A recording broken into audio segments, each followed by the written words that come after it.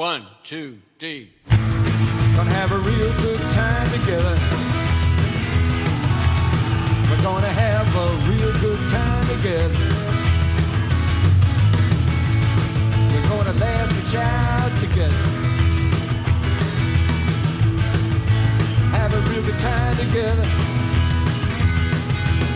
Na na na na na na na na na na. Na na na na na na na na na na. Na na na na na na na na na na. Na na na na na na na na na na.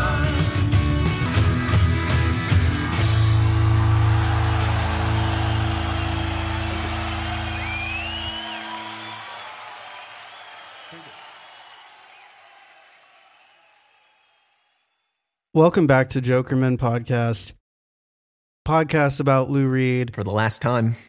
I'm Evan. I'm Ian. Yeah, we've made it. We're officially kicking off our LULU celebration. This is going to be our discussion of the album proper, but we do have 2 episodes, count them 1, 2 episodes. That's right. Beyond this. 1, 2. 2. That's creating a triplicate of episodes of LULU. That's right. On Jokerman. But while those are kind of extra special bonus disc material, this is just the straight episode. This is the big one. It's what we've all been waiting for. LULU is a big record. You may have heard, you may be aware. It's a record that, deserves to be unpacked in its full glory. And I feel like, we love to have great guests on the program, and we do, believe me, have a couple great guests coming up the rest of the week. Look for those coming through on Patreon on Wednesday and Friday. But at the same time, when we bring another fella or gal into the mix, it, you don't necessarily get that classic Jokerman flavor that we all know and tolerate, if not love.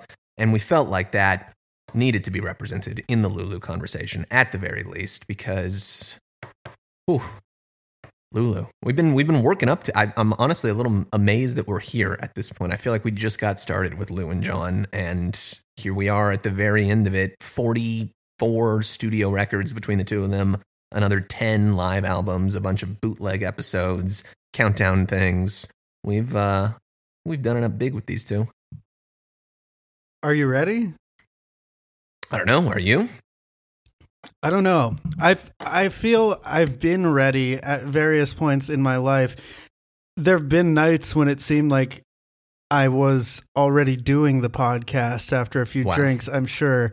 Years ago, ever since it came out, there have been times sporadically where I was moved to defend this record with my life.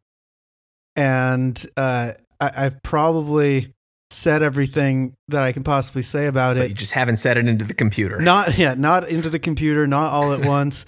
And I hope I can live up to as spirited as I have ever been. I'm sure I have been in the past talking about this.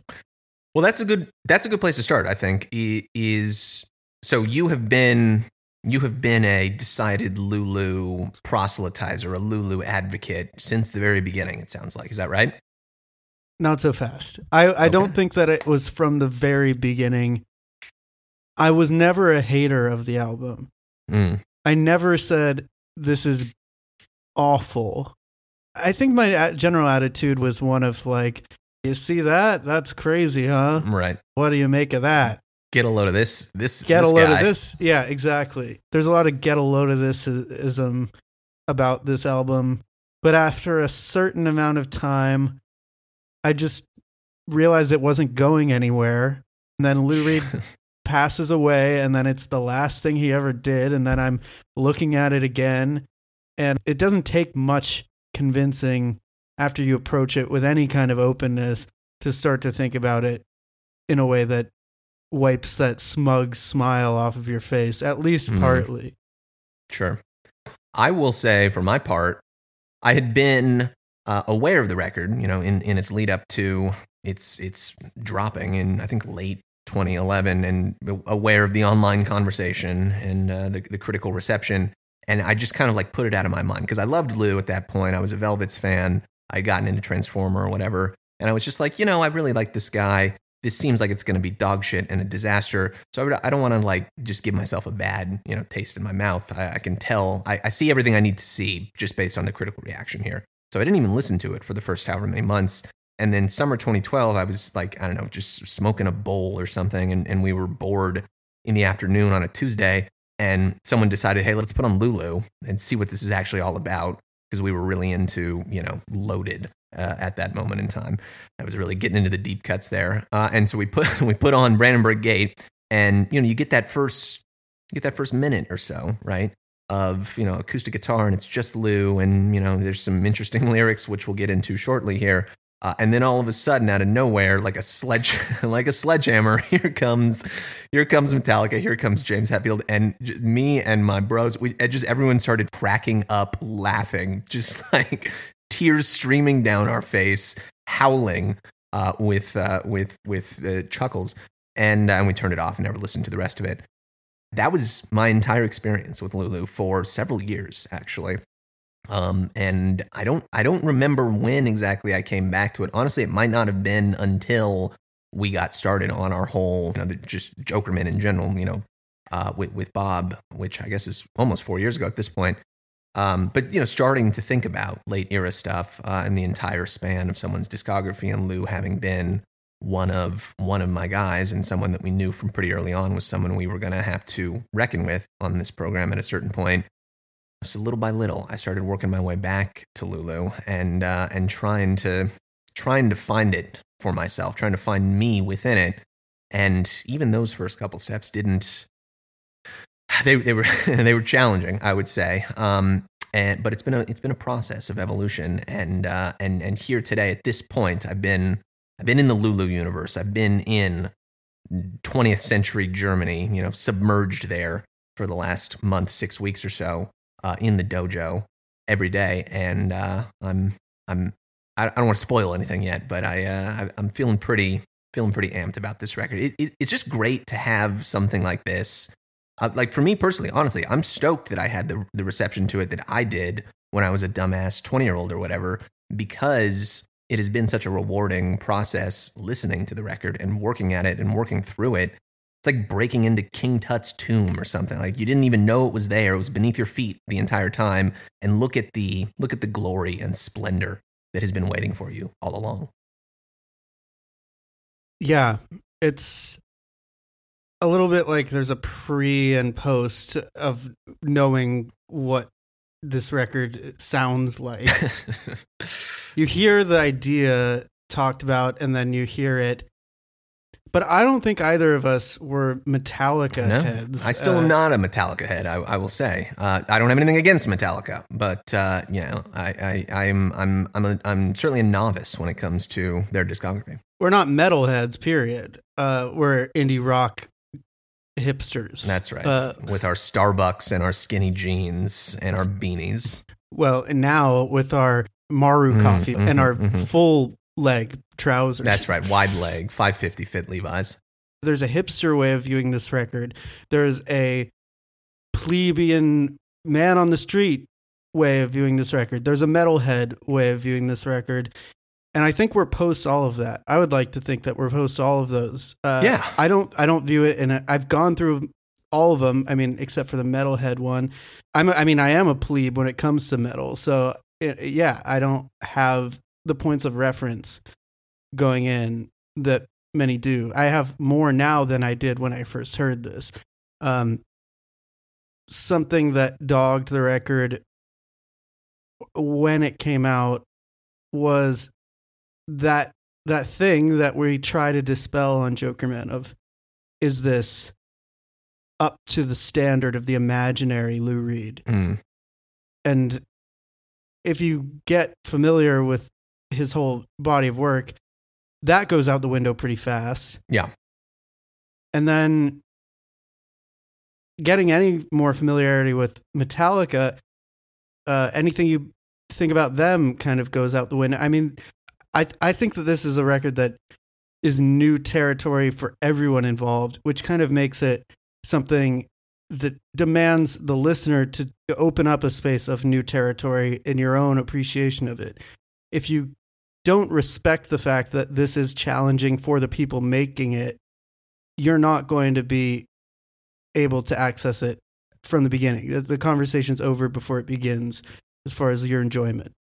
I think like that was lost on, I think, everyone. Right. There is nothing else, and certainly in Lou's catalog or Metallica's catalog, that sounds like this, that feels like this record. And so if you are approaching it with any sort of preconceived notion or agenda or frame of reference, lens through which you want to analyze it, you can do that, sure, and you can write your little fucking review, and it'll show up on Metacritic and be highlighted in red and take a shit on the record. But that's ultimately, you're depriving yourself of something that you don't want to be deprived of, to be quite frank. I mean, we have listened to so many records on this show at this point, and we have listened to a lot of these records just in our own lives and stuff, but we have listened seriously and thought about, semi-seriously, I guess, so many different records from so many different artists.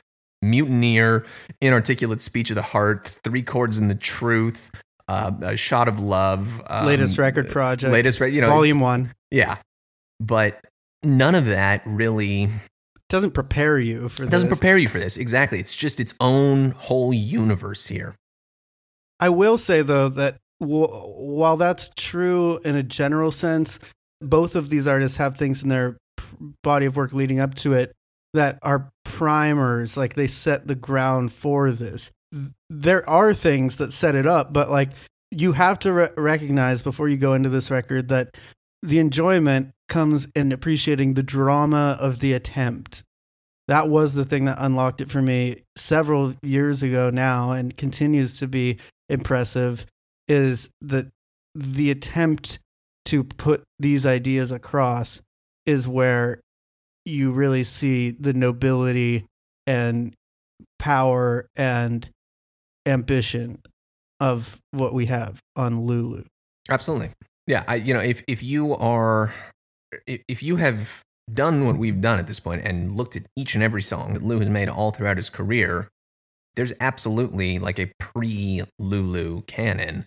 I think Blue Mask is a great call. Obviously, half of the shit on Ecstasy, from Rock Minuet to Possum to Mad to Baton Rouge, I think that's all in here. Yeah. The entire Raven project is in here to some extent. Street Hassle. Street Hassle's in here. Exactly. Huge. Street Hassle I was listening to last night, and I was just like, wow, this is not really different from LULU. Yeah. Not very different at all. And people just give themselves away as being the most surface of tourists within the world of Lou Reed music when they shit on this record. Because, like, if you can't get past the way that it sounds, you are just going to miss the obvious truth that there is more that connects it to his most popular work than not. Like, what do you have on Street Hassle? It's a narrative that's just like thrown in front of you with no real context, except for that suddenly you're in this very sordid, dire situation. For that matter, the whole record, almost 90% of it, goes back and forth between Venus and Furs and Femme Fatale. Yeah, I mean, that's all in there, obviously. Sister Ray is in here. The entire Berlin record is in here. Yeah, I think this album is uniquely well-suited to be listened to and thought about seriously. Anyone who wants to can just fucking put it on. But it's uniquely well-suited for this type of approach here, right? Like looking at each and every one of these steps all along the way and finding the DNA that's common from the very beginning that shows up here at the very end, because LULU does, this is understood by everyone at this point, but does bear, it's worth repeating. It is Lou Reed's last record. This is, the last set of songs that he ever composed and put out into the world. At the same time, one thing that I loved about Lou coming to him as a younger man was that he was just fucking cool. He wears cool sunglasses. He wears cool leather jackets. He writes cool songs. He acts like a cool guy. He smokes cool cigarettes. Like, that's an irresistible part of the Lou Reed legend and legacy, to me at least. And coming to this record, Metallica to me has never been a cool band, right? They've always been kind of like just someone else. It's not my thing. You do your thing, man. And so like that approach to this record, which I absolutely had at the beginning, and which I feel like many people did, when they were reviewing it, is just it's destined to doom you when you're listening to this music, and really, it's my mistake and anyone else's mistake for having that mindset in the first place. Like the concept of trying to like say, oh, this 70-year-old guy isn't cool anymore. It's like, what are you talking about, dude? Yeah. I mean, the cool thing about him is not an I don't give a fuck attitude. That's just like the elevator pitch talking point blurb that people throw out there. It came up when we talked to Laurie Anderson. She said, Lou didn't care. And then she quickly corrected herself and said, well, actually, I don't even know why I'm saying that. He cared a lot, because it's like so baked in. We all have that. There's a tendency, because we've heard it so many times, to think of him that way. But as an artist and a communicator, I don't think he was immune to being disappointed or hurt when the thing he was attempting was not being received or appreciated. I think on that level, he was like anyone else who actually is serious about art. At this point, I believe what makes him cool is not what he didn't care about, but what he did care about. His determination to be intense and honest. These are things that don't depend on whether or not he has a mullet or gated drums. The thing that has sustained him and his legacy is his ambition. What he didn't give a fuck about is what anybody thought about how he was going to follow that ambition. And yes, he was the cool looking guy in sunglasses and a leather jacket, but if that's your measure of what is cool about him, that is vapid. Yes, exactly. The coolness aspect of it, it doesn't even make sense to try to think of it along those lines here. This is Lou Reed, final boss level, operating at the absolute peak of his powers. Well, beyond the peak of his powers, really. I mean, I think the peak of his powers is Ecstasy, where he's able to do what he's always done, but he has even before that with Set the Twilight Reeling, in the midst of the song NYC, New York City Man, he has this passage about the clock full of butterflies, and it releases 1,000 moths, and the white jeweled horse, and there's this shift of like realism, the gritty realism that everybody knows and loves him for, falling away, and he integrates seamlessly that same thing, into songs that also are equally accommodating to surrealism and symbolism. And I think earlier in his career, it was kind of more demarcated. Like a song wouldn't have both those things. Mm. But by the end, songs can have both those things. Ecstasy is a song that has both those. Like so many songs on that record have all of those things just popping up whenever the need strikes. Not even the mood, but the need to put together truthful songs as he sees them. And that gritty street level realness, I think by the time LULU comes around, the major shift that has happened is that Lou Reed recognizes that when you're writing songs about life and death and the most serious emotional stakes, realism does not always cut it. Like at this point, he's willing to go anywhere at any moment to get to the heart of what he's trying to say. Yes, that means he is going to have Metallica as the backing band if that's how he feels it needs to be done. Like he wants to amplify and heighten in any way he can. Yeah, it is the fusion, I think. It really is the fucking apotheosis of everything here. Because I do think it's worth noting, right, or mentioning that, LULU, the record, kind of evolves out of his collaboration with Robert Wilson, which was ongoing at this time, 20 years old at this time, give or take. And, that fascination he had with drama, right? Just literally a stage performance, drama in like the Greek sense. By the end of it, writing songs for these esoteric, barely ever even seen or performed musicals or stage plays or whatever. That's what LULU evolves out of. Obviously, the record is inspired by Wedekin's LULU plays from the 1890s, early 1900s. These shocking, bracing moments of modernism, like inserting themselves into the old guard of pre-war Germany, pre-World War I Germany. And Ecstasy, I think, I'm guessing the two of us can probably agree at this point. We're going to do our Lou 100, part of the song countdown shortly after this episode runs. But Ecstasy, I think, is probably Lou's best record. I think we can both probably agree at that on this at this point. Yeah. But Ecstasy is still very much a record, right? A rock record. And there are rock songs stretched to their absolute limit. See Possum. But they are still rock songs at the end of the day. And LULU, I think, is really kind of an extraordinary fusion of drama, performance, Robert Wilson. Like, that's all in here too. Everything the man had ever been interested in shows up in LULU one way or another. Obviously, it would have been great for Lou to go on living, still be living today and touring like Bob and John or whatever. But if we had to pick like a single statement for him to go out on, for him to conclude the whole story, the whole song of Lou Reed, I can't think of anything more appropriate. Should we talk about it?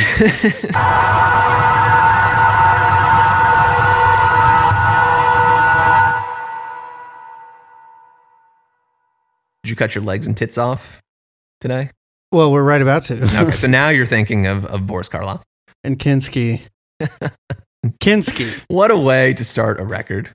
Well, right at the beginning, Boris Karloff and Kinski.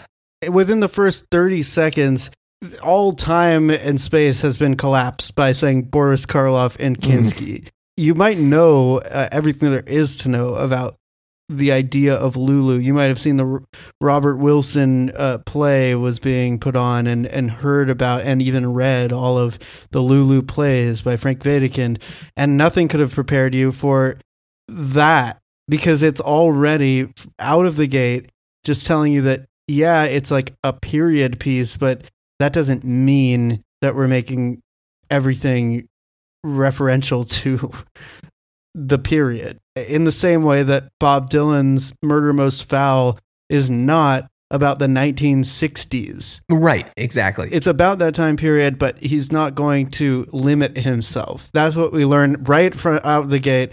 The way to describe the essence of that period in which that play takes place, that's not going to be a rigorously studied period text palette.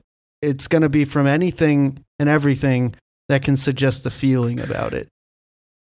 It is a difficult record to read line by line.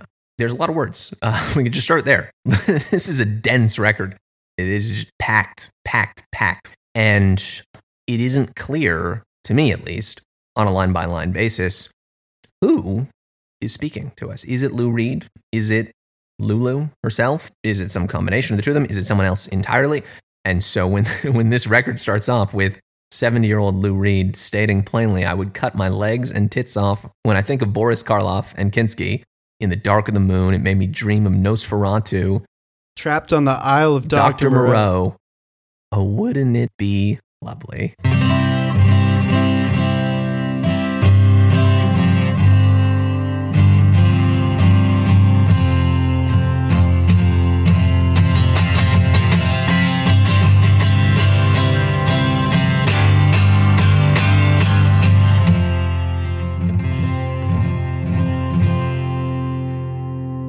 I would cut my legs and tits off when I think of Boris Karloff and Kinski. in the dark of the moon. It made me dream of Nosferatu, trapped on the Isle of Dr. Moreau. Oh, wouldn't it be lovely? Wouldn't it be lovely? Reference to the song from My Fair Lady.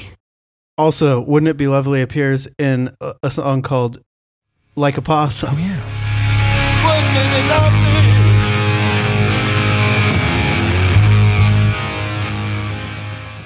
He throws that out. I mean, that we were just talking about proto LULU stuff. That is as proto LULU Exhibit A as you can get. Wouldn't It Be Lovely appearing in Like a Possum and in Brandenburg Gate. What we can talk about as far as what narrator we're dealing with, Lou Reed doesn't have tits. That's one thing I know about him. Interesting. An indication that this is from the point of view of the Lulu character. I think we should talk a little bit about what the Lulu plays are, but I don't want to get too into the weeds about that because this record, unlike the play, doesn't give you those things. And I think the way that we've always approached talking about records, to me, which is I think beautiful in terms of being forgiving for us as far as rigorous study and just being lazy. Perhaps. What I'm getting to is that it's also just, what does this record give you? Like, if you're the one who buys the record, what does it give you? Right there. Right. Without having to have done your own research and rigorous exploration of all of the shit that went into making this record. That makes sense. That is, I think, something of our approach that in this case is very important because this isn't the play. There isn't like interstitial dialogue. You don't need to know about the plays, which are by German playwright Frank Wedekind and are about a woman who falls from grace, well, maybe not even from too high of a height, but goes down goes up and down, but goes very far down in terms of being subjected to all manner of abuse, and also, importantly, kind of ending up making others suffer too. Yes. Lou Reed's albums and his lyrical fixations have always been interested in the experience of women. He thinks they're great. Yes. And this record, I think, is an attempt to cut away everything and get down to what is this battle between the sexes about.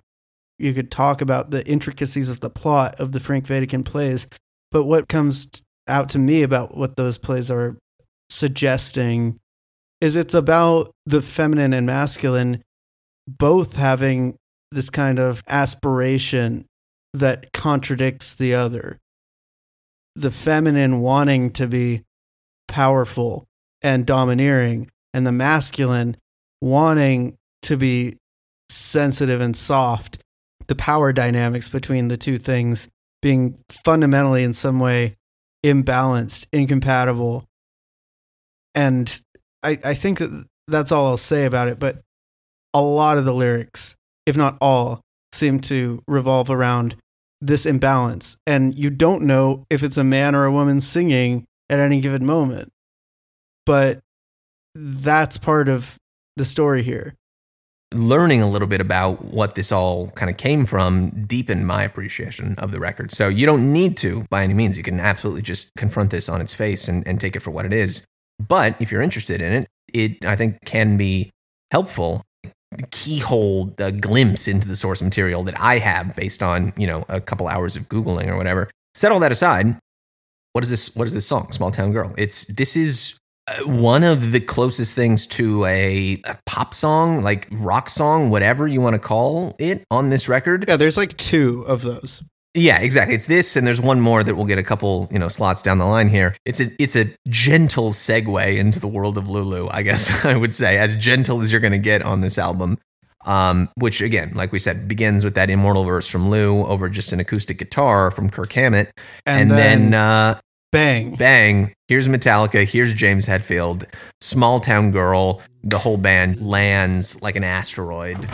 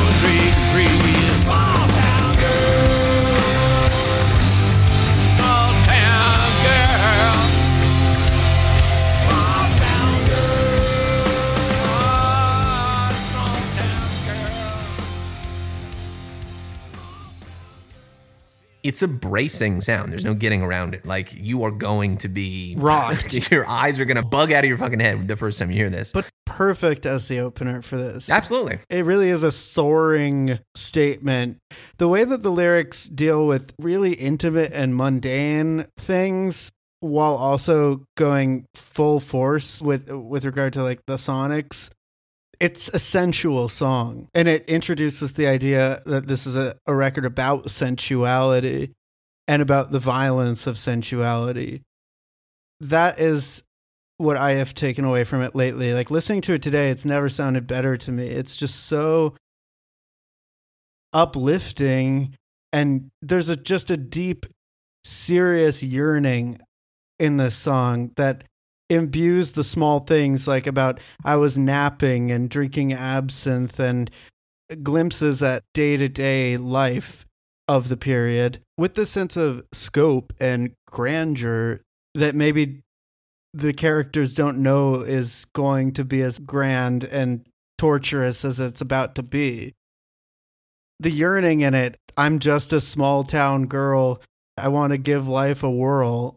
It's hard not to think about Small Town. Exactly. Another scene-setting album opener. There's only one good thing about a small town. There's only one good use for a small town. There's only one good thing about a small town.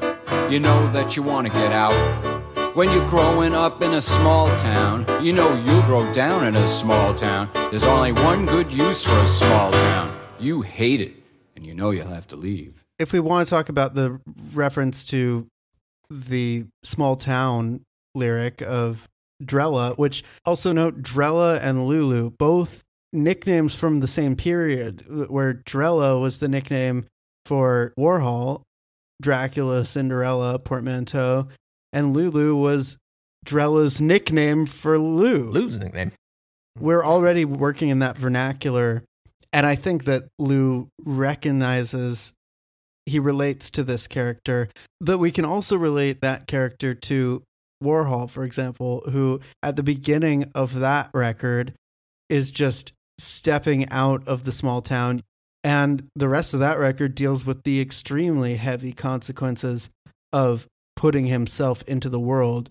Lou himself embodying the small town girl, gonna give this a whirl, like the most casual framing of, I'm going to give it a shot. I want to see what the world is about. And the rest of the record is the consequences of that. There is the idea of it, the first track being about the gate, the opening up, crossing a threshold moment, and stepping into the world. The violence of this act, this opening up of sexuality and being or presence, will be the ruin of many men and of herself. Herself, yeah.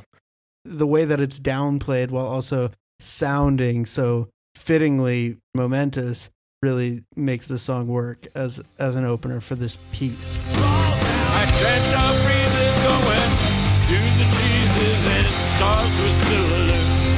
Small town girl. I have three hearts that I keep apart, trying to relate the normal feelings at the nighttime reeling. Some accidents struck so late. My small town girl, I'm just a small town girl.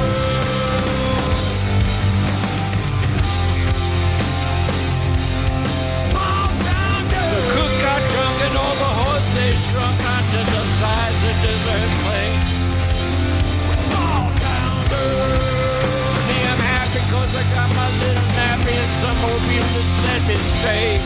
I'm just a small town girl who wants to give it a whirl, while my lips still hold me straight.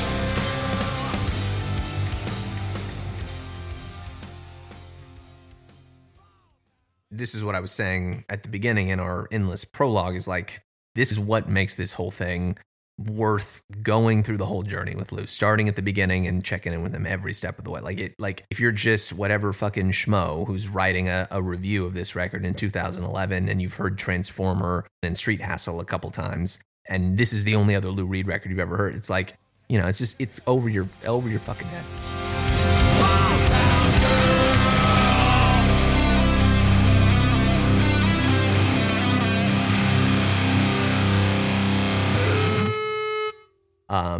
The View. I'm the table. I'm the table. I love that that's a meme. That's like a meme in the Metallica community, which I wasn't even aware of going into all of this. Oh, yes. It's so funny. Well, the I'm the table thing is, it was the first single. So, okay. The people who heard this had zero chance of contextualizing it. Very important to note. That's why it became a meme. Like, there is no way that you could know what you could expect anybody reasonably to make sense of that. But later in the record, there's reference to a table that you put your feet on. The idea of this thing being a servile instrument or an object, right? Like a sub type of thing. Yeah, but like taken to the extreme, like that is part of the vernacular of this record. Very much, references S&M, and it's conjecture on my part, but I think there's reason to understand it that way. I don't know if this song is about or from the perspective of a man or a woman, from Lulu or from the people seeing Lulu for the first time, but I want to say it's both, and I think that the title suggests that she's entered in Brandenburg Gate and then she's seen in The View, and maybe it is more the view of Lulu and the violence of desire and of recognition of like, I will do anything for this person. I'll go crawling down the avenue, etc. Yeah, I think this is the first clear example. I mean, you already get this on Brandenburg Gate, but I think this is a more straightforward example or more legible example of the way that Lou uses Hetfield's vocals here as this like almost Greek chorus type of thing, or they're maybe not Greek chorus, but they're playing different parts here. They're these two very distinct presences, very distinct voices. That are counterposed against one another, I think, in a very deliberate manner. Whether or not you like the way it sounds, that's your problem. But the way that Lou uses Hetfield here as his counterpoint, I think, is very much part of what's going on here. Yeah, well, it makes you wonder if who's the man, who's the woman. You have lines like, "I worship the young and just formed angel who sits upon the pin of lust. Everything else bores me." And then, "I want to see your suicide. I want to see you give it up for worship of someone who actively despises you." Like, just 0 to 1,000 miles per hour. Yeah, you're in it now by the time you hit The View. I think this one, the lyrics, right? The parts that are being played here come pretty directly from the actual plays here. It's maybe worth noting, just as a bit of context or additional information, that Lulu, the first play, Earth Spirit, she's kind of she goes through a whole series of relationships with different types of fellas there in Germany. And at one point towards the end, there's this patron character, as I understand it, at least Dr. Shona, something, who he's like her lover initially at the beginning, and then he sort of pimps her out to other people, to other guys, and then she ends up getting back with him later, and then ultimately they get married, and she continues kind of sleeping around on him, at which point he tries to get her to kill herself. Like he like there's the whole like scene, from what I understand, of him trying to like convince her to commit suicide, basically. And then instead he gives her a gun, and then instead of her killing herself, she just shoots him. So I want to see your suicide. I want to see you give it up. Your life of reason. I want you on the floor and in a coffin, your soul shaking. That seems like a pretty direct link to that specific character and that specific scene.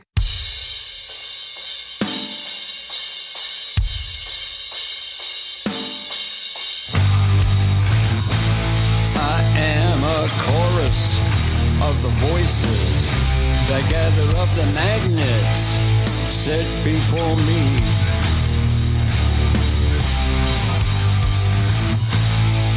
I attract you and repel you, a science of the heart and blood and meaning.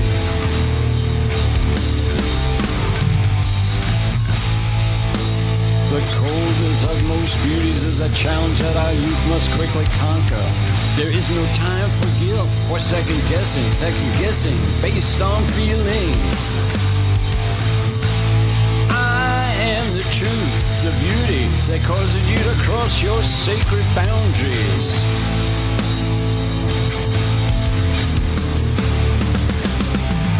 Yeah, but then you have the retort, which might be her, with I am the root, I am the progress, I'm the aggressor. Exactly. That's what I was saying, right? Is the two of them kind of in dialogue. If you want to just approach this as like a dramatic scene here, for what it's worth, just throwing a genius annotation at you. The table line is referring to the table the Last Supper was eaten on, right? Which I think actually I can see that, because there's earlier lines here that are, I am the root, I'm the progress, I'm the tablet, these 10 stories, right? The 10 commandments on the tablets given to you from Mount Sinai. Possible. So, just, yes, James Hetfield screaming into a microphone, I'm the table. It's goofy. But if you want to try to place it within context and understand that he's saying these words for a reason, and there is somewhere that they're coming from, there's a lot more behind the scenes. The fact that it is operating on a really ambitious poetic mode, that's not going to be something that we can expect any music fan, whether they're a metalhead or not, to immediately accept. It is something that doesn't give anyone from any audience any sort of hand-holding here. There's no tutorial level to Lulu, some easy way to enjoy this, or any effort to like make this palatable or enjoyable even for people who might have followed either of these individual artists up to this point. And that's what's so brave about it, so ultimately rewarding about it, is meeting them on their level at like where they were at this moment in time, where Lou really was at, because he was the lyricist here. Well, that's where we need to, I think, what's the point of us talking about this? It's to try to help people to appreciate it. I think, to me, something that helped me appreciate it over time was recognizing that that's the case, and then kind of coming to an understanding that the reason why it's the way it is because he's coming to this as a poet. And when he's talking about this stuff, he's talking about it from a very elemental perspective. Like, the things that he's talking about, they don't reference anything but life itself. So to understand this lyricism, you have to scrape away a lot. It's more simple, more direct than you think going in. And So these lyrics are really directly about the stuff people don't want to think about. Like, they are about the deep-rooted anxiety of not being enough or wanting something you can't have when it comes to like a partner, wanting things based on sexual desire. There's just this id level mode that this record operates on that, like, if you don't get it by the time this song ends, you're not gonna get it, but it's asking you to get serious about what's being put in front of you. Shit or get off the pot. Get off the table. Who actively despises you. I am the view. I am the table. I am the view. I am the table. I am all this. I am the root. The progress. The aggressor. I am the table. I am the 10 stories. I am the table. I am. I am. I am. I am. I am.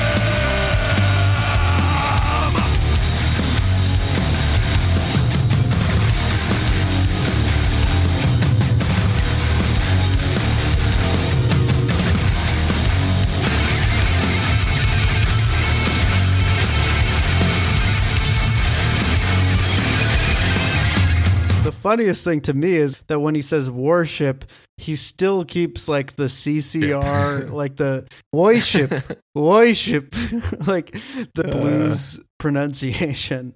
It's brave that this was the first single too, because honestly, Brandon Brigade would have been like the smarter and even better first single coming up. I Sunny. Exactly. Yeah, that's the pop song here. That's the Billboard Top 100 hit. If that was the first thing people had heard, this record would have gotten a 2 out of 10 on Right. Worship.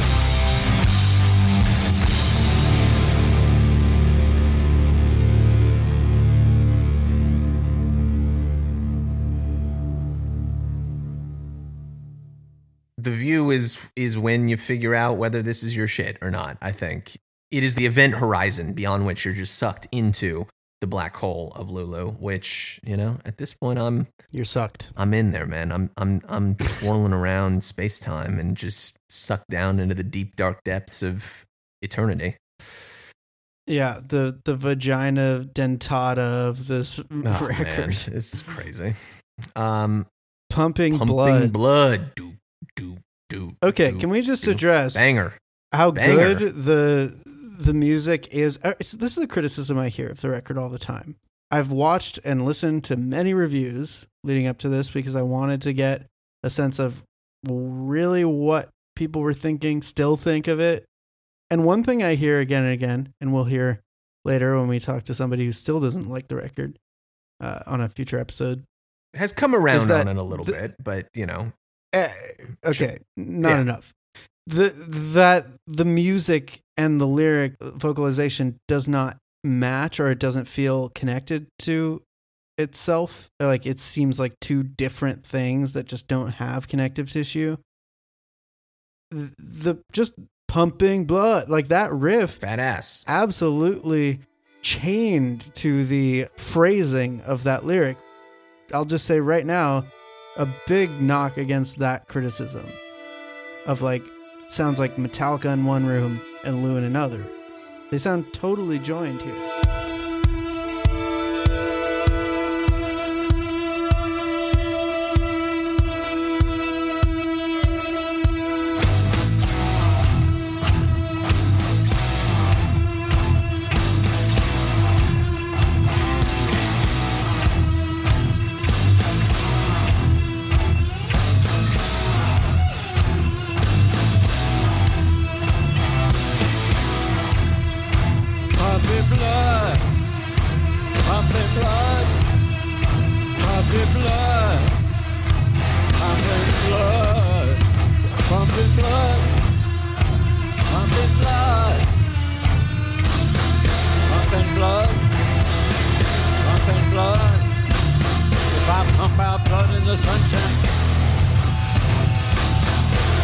Oil on the wheel that is blasting the I think Pumping Blood is a perfect kind of synthesis of the two of them working together in absolute unison as far as I'm concerned. Would you indulge me in just a couple quotes from some of our friends in the online commentariat circa 2011 regarding Pumping Blood? If we must. I just couldn't help myself. I was looking at Metacritic, reviewing all of the deep, dark dog shit reviews of this record, which really just read like the central casting, stock, epic online takedown bullshit that was out of style by 2006, and this was 2011 when it was getting written in the first place. But yeah, I mean, this is telling you the levels on which these people were operating, right? So regarding Pumping Blood, for instance, the Boston Globe, with its phallic daggers and gallons of blood, pumping blood, the song is cheap, creepy porn, not literate rock poetry. I agree with the first part, but not the second part. And our friends at Consequence of Sound, I forget who even wrote this, state the most egregious stretches of the album come when Reed is at his most verbose, stumbling around a melody for minutes at a time, spouting off psychosexual lyrics about Wedekin's story above tedious and boilerplate Metallica riffs. The gears grind loudest on Pumping Blood and Dragon. We'll come back to Dragon, which simply cannot be tolerated more than once. I don't understand. Like, I understand not liking this record. It totally makes sense. I would not be mad at anyone for saying, this is just not my shit. This is not for me. But for someone to say you can't tolerate listening to one of these songs more than once, and not just anyone saying that, but a professional music critic, I think that speaks to the cultural context into which this album was released, which it might have come out at the worst possible moment that it ever could have. But there's this degree of performativity to the whole thing, the whole I fucking hate Nickelback type shit from 2008 or whatever, where people are just competing against themselves to come up with the lamest, hardest cutting, quote unquote hardest cutting insult they can possibly throw at this record. Both those criticisms are, I feel like, so close. It's like when you read a political take that's just on the cusp of understanding what's actually going on. There's a puritanism to it. It's why? That absolutely, why? Yeah. There was another review, not to get too bogged down in this, but this was one of my favorites from earlier in Consequence of Sound, actually. They called it icky. Not wrong. These stretches of obtuse and icky lyricism eventually become, at best, a wash of caustic anger, and at worst, hilarious. It's icky. LULU is icky to me. It is icky. It is whatever they say, a vortex of phallic daggers. That is what we have here. But that's what you're dealt. That's right, brother. That's what you bought in for. Why is it there? Clearly it's not to be on the radio. The 7-minute and 24-second song, Pumping Blood on LULU, is not trying to be anything but what it is. A piece of a record that is a narrative and a sequence that tells you a story. It's the sex scene. We've got the introduction, we have the moment before, and then Pumping Blood, the song where Lulu gets murdered is the sex scene. I love it. Does she get murdered? Is she? I don't know if. In the play she gets murdered by Jack the Ripper. Oh, Jack, I beseech you, supreme violation. Blood in the foyer, the bathroom, the tea room, the kitchen, with her knives splayed. I will swallow your sharpest cutter like a colored man's dick. Well, yes, but it happens at the third song, so it couldn't literally be. Well, but if it is, that's what's interesting about this. An example of non-linear storytelling. Right. I think that if we're just looking at the LULU plays based on what we have there in the scripts, right, on the stage from a century prior, Lou is done with all of them by the third song here, right? He's gone from beginning to end, and there's still an hour plus of this record left to go. And so there's so much more, I think, going on with this record, and so much more personal exploration and interrogation of himself, literally Lou Reed in this record, I think, than people might have interpreted initially. We'll get to this later, but if you're just going based on, scene by scene all the way through, this seems like the Jack the Ripper murder scene, which comes at the very end of the second of the two Lulu plays. Blood in the foyer, the bathroom, the tea room, the kitchen, and knives blade I swallowed. Your sharpest cutter like a colored man's dick. Blood spurting from me. Blood spurting from me. Oh, Jack. Oh, Jack. I beseech you. In the end, it was an ordinary heart. In the end, it was an ordinary heart. Pumping blood.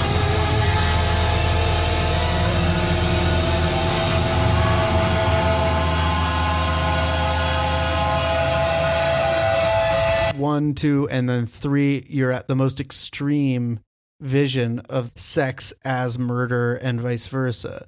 That is what connects it to something like Street Hassle as much as anything else. You know, a record that is sex and death completely mixed together on something like Pumping Blood.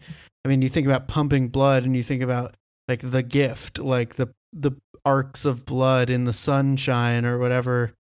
The arcs of blood in this song are the blood coming out of Lulu. It's also blood pumping into a cock. Like, this is all of that at once from any and all perspectives simultaneously.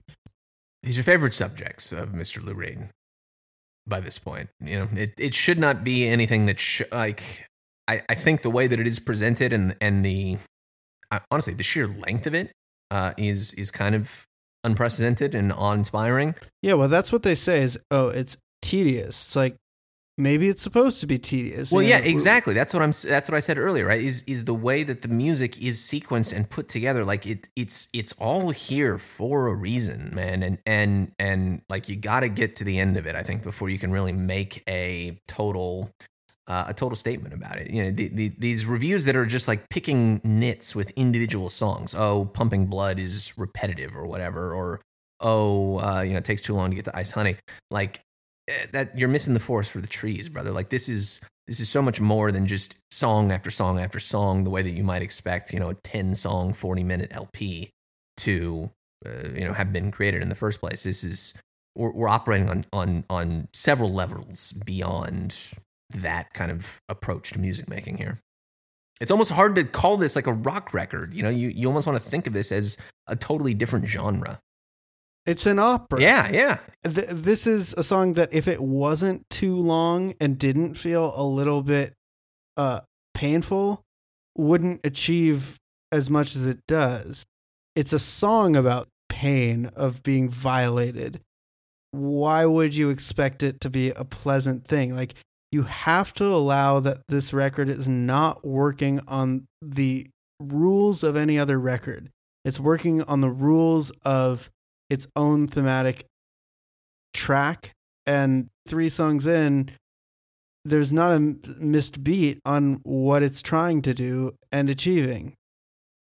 One other note, Lou says, "Come on, James," in this. Come on, James. Which is a great moment, just purely on its face without reading, into any deeper on a thematic level. But I think that goes even further, right? To illustrating this record as not just a collection of songs made in a studio and presented as a rock record, but as something else, as these players together conjuring this world. Metallica operating as this orchestra, Lou as a conductor, bringing this to life, realizing it right in front of your face on the record. There's no better example of the drama of the attempt, which I really feel like is the thing that I love in music. With Lou Reed, this is an amping up and an acceleration and a presentation of this thing that has always been essentially Lou Reed, of he doesn't want it to be like sanded and manicured. He just wants to show you that there's something he's getting to. That brief moment of, come on. That's not the only one on the record, too. Yeah, exactly. Yeah, it's operating on multiple different levels at once. If you're going to come to this record and just say, it's icky to me, it's like, come on, dog. Waggle my ass like a dog prostitute, coagulating heart, pumping blood. Come on, James.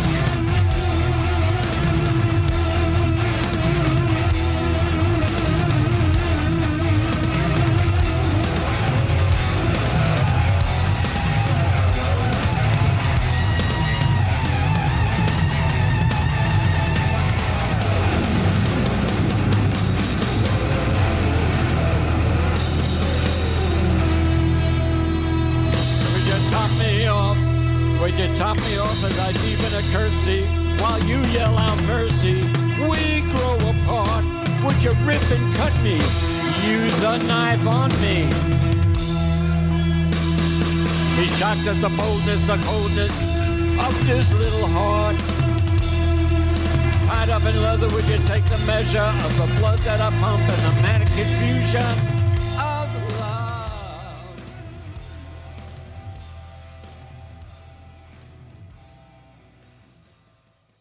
Yeah, pumping blood. And then Mistress Dread doesn't really feel like a next song as much as like a next phase. Exactly. Just a next movement. Right. It segues seamlessly. This is maybe just the other perspective. And I think that the response to the record is understandable because it's like asking someone, what's your deepest, darkest secret? It's like, okay, that's crazy to ask someone. Like, you can't really expect them to just go there. What you have here is a record that actually just is going there. Trigger warning, this record. Get it, snowflakes. Get out of here. It is funny to me that metalheads have such a problem with it because it's like, okay, you love this when it's an aesthetic of doom and violence and blood and gore. But like, are you actually prepared to get into what that means? Right. It's more about the presentation than it is about the actual, material of which it is constituted. Because you understand every word of what he says on this record. It's about what it's about. And it's not always going to be the time to listen to that. You don't just want to watch Irreversible.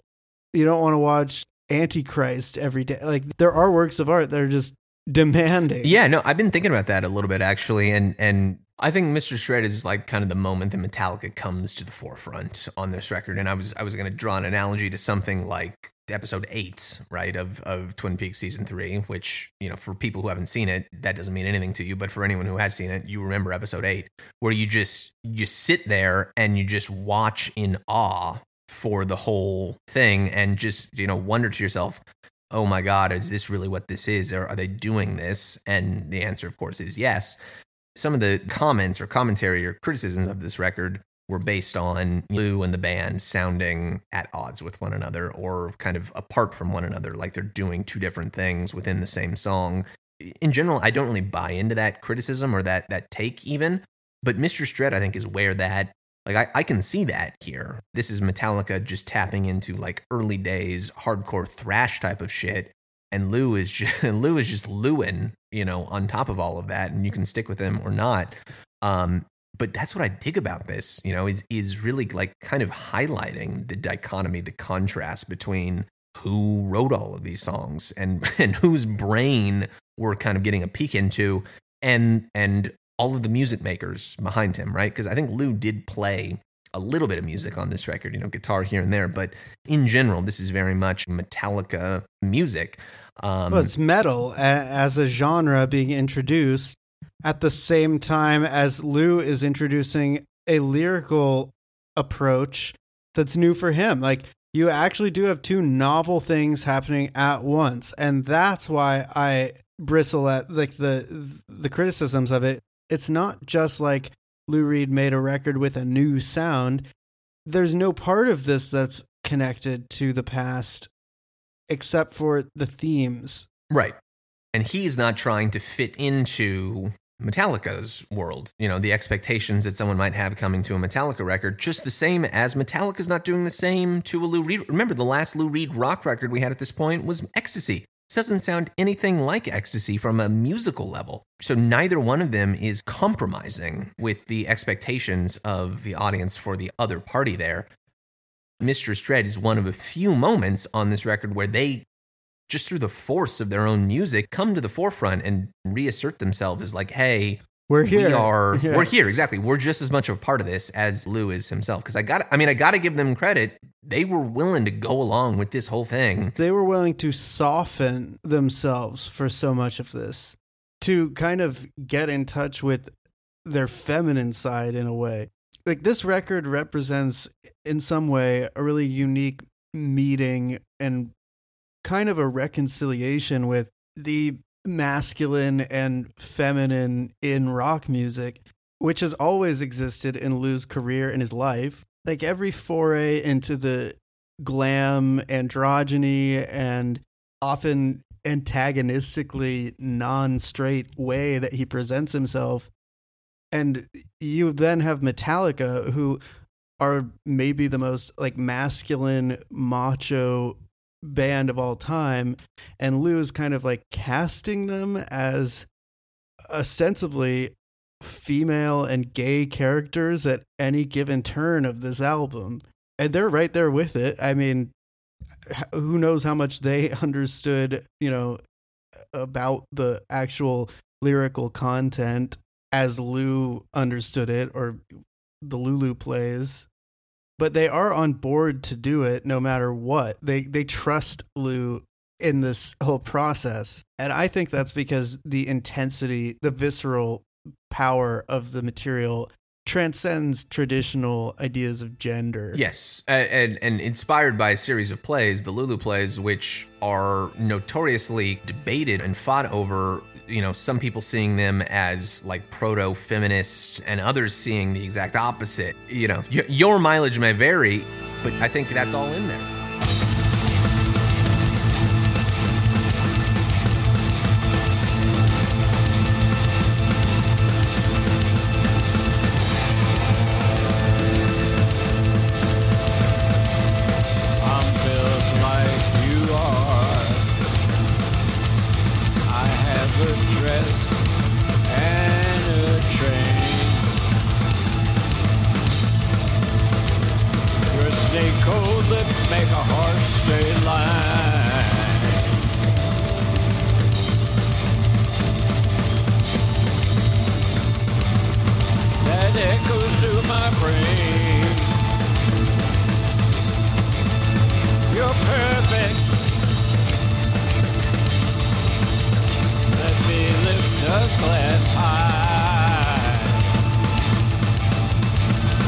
Let me follow in your footsteps. Let me follow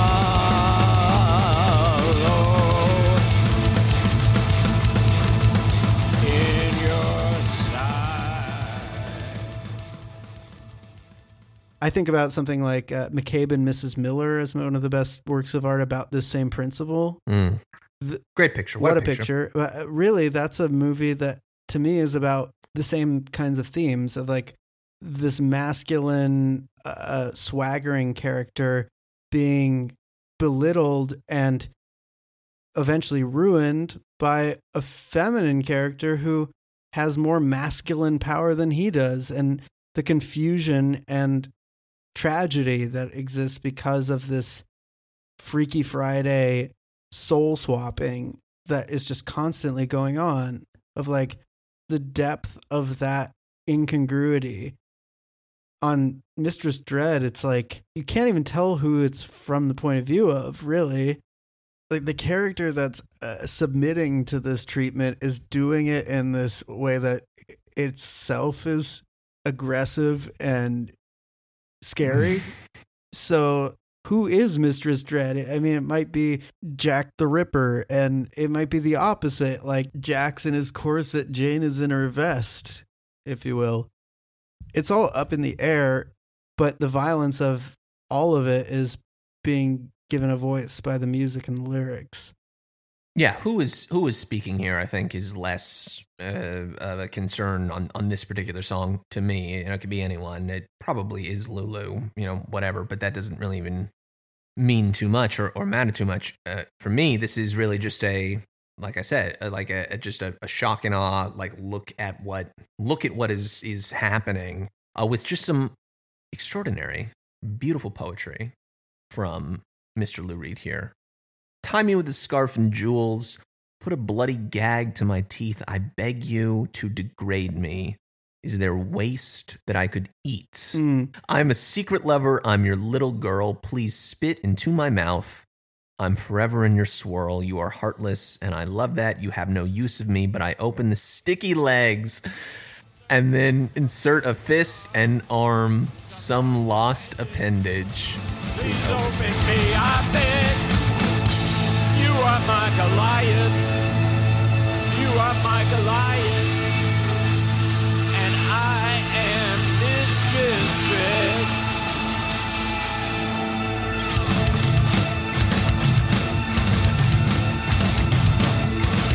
Oh, I am Mistress Dread. Oh, I am Mistress Dread. Open and release me. I love you in my head. Oh, kiss away, kiss away. Kiss away, kiss away. You are my Goliath, and I am Mistress Dread. Insert a fist, an arm, some lost appendage. I do think about The Gift, the song and short story, as kind of a thematic prerequisite for a lot of this. When you referenced The Gift earlier, I the first thing that I flashed to was A Gift instead of The Gift. No, not a gift from to Coney Island. a gift to the women of this world. Very different. Yes, somewhat different. But, you know, in the song The Gift, the short story, the final caresses of sexual oblivion, like, he's been interested in writing this kind of stuff since the beginning. Unfortunately for the listener, you're not just hearing about it, you're like in it. This is like in a hentai, like the like the panels that are like a shot of like literally like the dick in the pussy. Like, this is just like, you don't even want to see. It looks like a colonoscopy. This is like, it's fully crossed over into kind of a grotesque, and that's what you're dealing with here. So like, stop talking about this like it's is it a good song? Like, It's icky. It's icky. Amen, brother.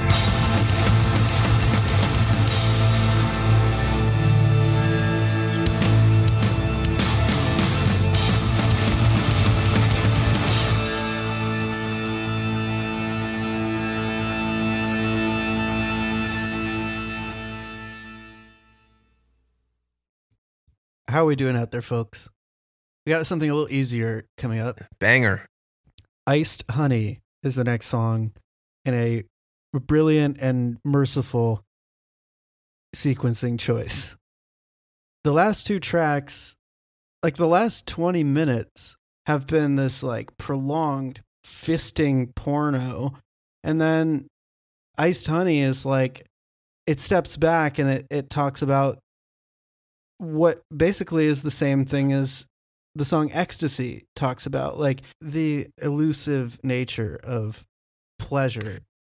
Ice Honey is the moment to me that the spotlight kind of fades from the characters in this opera and refocuses on Lou Reed and Metallica here. And from a lyrical basis, absolutely. Lou writing personally about himself. I'm sure that if you are a Lulu expert, there's plenty of shit in here that connects to the actual, material from the play itself. But to me, I for whatever reason, like I consider songs like The Gift or Mistress Dread to be, spoken through the guise of other characters. And here I feel like I'm listening to Lou Reed again, all of a sudden. And I think sequencing wise, like you just said, right? Like that's exactly, like that's deliberate. That's on purpose here. It's a short song, Iced Honey. I think it's probably the catchiest song on the record. It's really just kind of a banger. Great riff. Yeah. As just a Lou Reed rock song, it's, I think, definitely undersung. It's fantastic. It's gonna appear on the Lou Reed portion of the Jokerman 100. I'll just spoil that right now. The way that it sounds, right? The band behind it, that's Metallica. It's always going to be Metallica. Hetfield singing, that's going to be Hetfield. But like, this is something that I think has very clear musical DNA, musical roots in something from Ecstasy, I think very clearly, or even Blue Mask, Legendary Hearts or something, Yeah, I was listening to Blue Mask, just the title track, and then I queued up Iced Honey after, and it just worked like a charm. Yeah, run from Blue Mask into this into Waves of Fear, right? Like that's a very smooth, seamless 3-song like suite right there. Madon. Separated by 30 years, but that's what we've been saying all along. Like this DNA has been there, whether or not it's legible or clearly identifiable upon first listen. It's down there at a cellular level.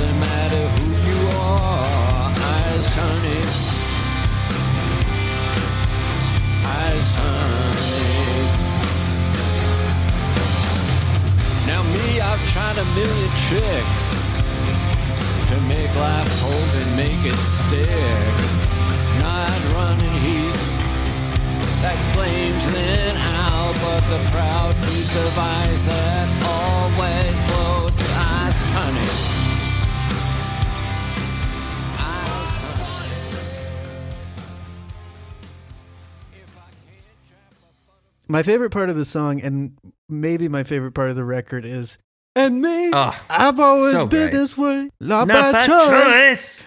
You just sounded like Nashville Skyline Dylan voice. Not by choice. Just this way, just this way. Like that section is just so. You're already kind of taken out of the immediacy of that brutal last 2 tracks. Yeah. But at that point when he says, "And me, I've always been this way," it's a little bit like the moment on GP, the greatest song by Death Grips, where he says his own name. It feels very candid. I really value Ice Honey for the moment, for the brief kind of moment where you come up, from beneath the waves here and surface and remember and realize at the end of the day, this is a rock record. Yes. Well, we love those types of songs, and we also love those types of records. And also interesting that the song that is about not having honey, the absence of it, it sounds sweet to hear. Yeah, it is a bit of sweetness, right? Exactly. It's. I think it's a very. It's an essential sequencing choice here. It absolutely needs to belong here because there is no getting around it.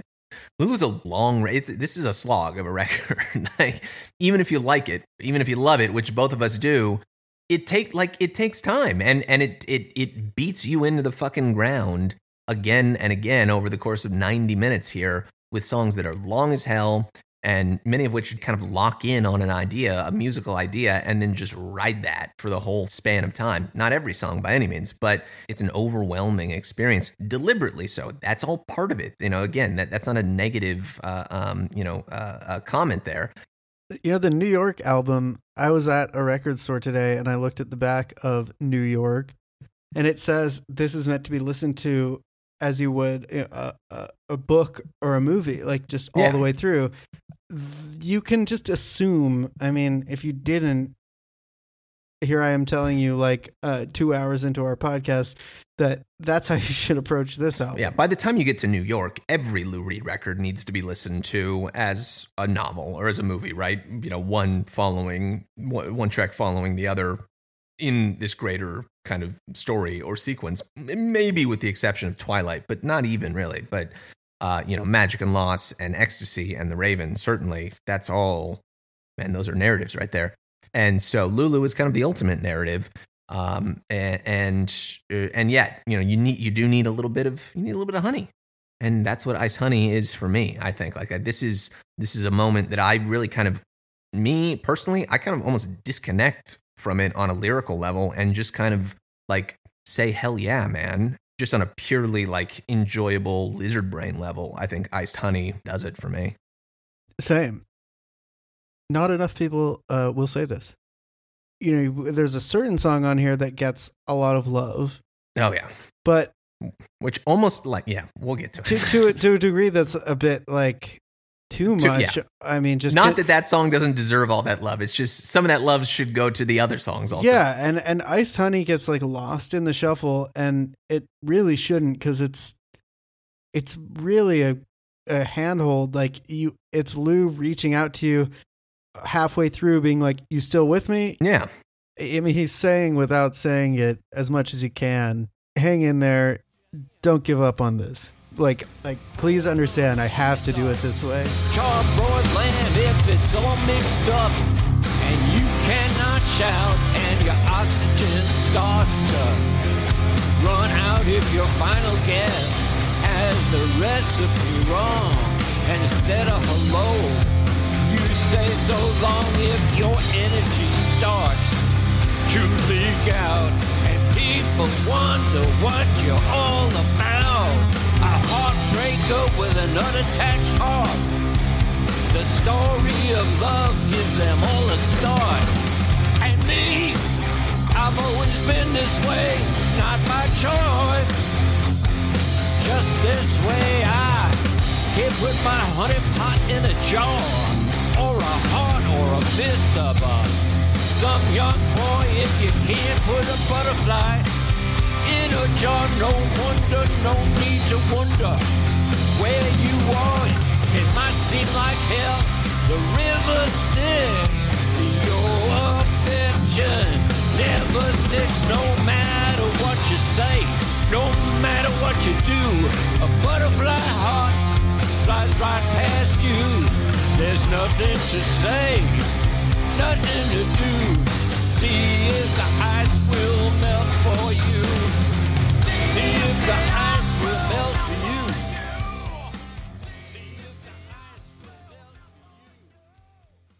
you. Intermission. I've been drinking absinthe. Jesus. I would be gone if I had been on that the whole time here. I made an absinthe martini, and now I'm just drinking absinthe and water. Well, pace yourself a little bit here. We've got some distance yet to go. I'm method podcasting. We're into it now. Yeah. The next 30 minutes of this record. We've only gotten through the first 30 minutes of this record. This is really the I think this is the mountain that you need to climb on Lulu, are these next three songs here. Yeah, and I just want to say, I don't know about you, but many records have this kind of phenomenon. Like there is a lag or a peak that you have to mount. And peak not as in like a high point, like most exciting, like best the peak kind of you thing, see from a distance, like you're right, like, oh, literally fuck. something you need to climb up, or as the case may be, a hole that you have to rappel down. That's maybe more the case here, but I do genuinely believe, after having listened to this record many times, that there is not a moment on this record that is a genuine lag. There is not actually like dead points. What there are things that are just more or less difficult, but it's not actually what people say. Like what people have said is that like it's redundant.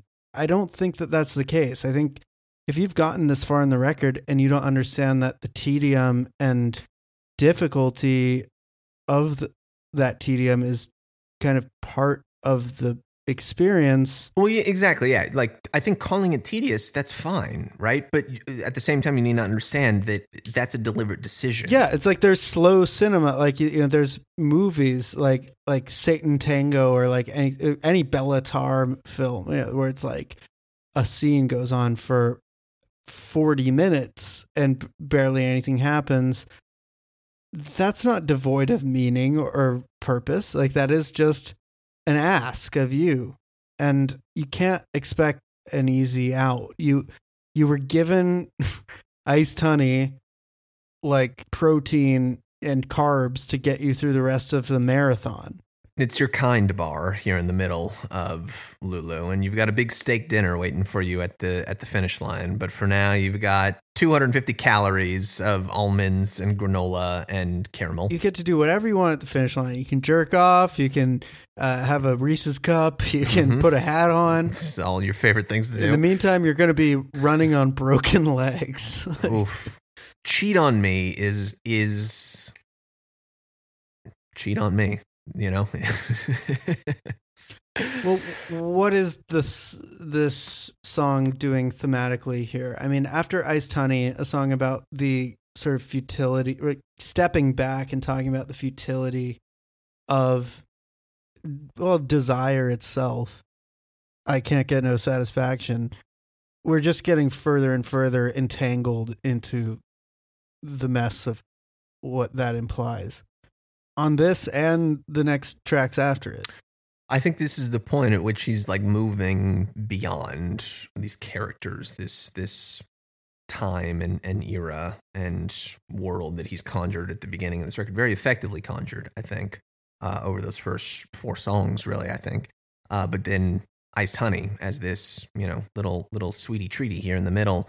And then from here on out, I think it's really this is a Lou, like just Lou writing about his own thoughts and feelings and expressions. And sure, certainly it comes from an appreciation for the Lulu material and intersects with some characters and events there without question.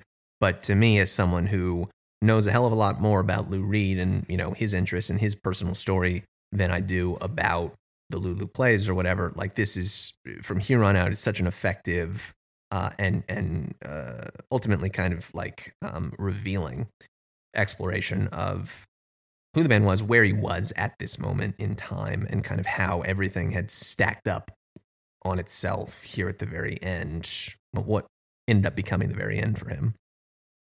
Cheat on Me specifically, I think, ties directly back to Mad from Ecstasy, exactly, which we talked about, you know, quite a bit when we covered that record. One of the great songs on Ecstasy, one of the great songs in general. This song is approaching that same subject from a different, like it's approaching that subject with a different kind of attack plan and putting it across in a different way. But I think whatever little nook, whatever corner, cranny of his brain was driving him to write something like Mad, I think that's here too. Well, that's the thing that I would say is that Mad is to Cheat on Me as Mistress Dread is to Iced Honey. Like Iced Honey is a sort of reflective song upon what you have on like Pumping Blood and Mistress Dread. It's a moment of stepping backward and then actually posing a question of why does the character in Mad do that? I mean, Mad is sort of an outrageous song and a profound song because it fearlessly approaches this reality of these base, you know it's bad while you're feeling it, you know it's bad while you're thinking it type things.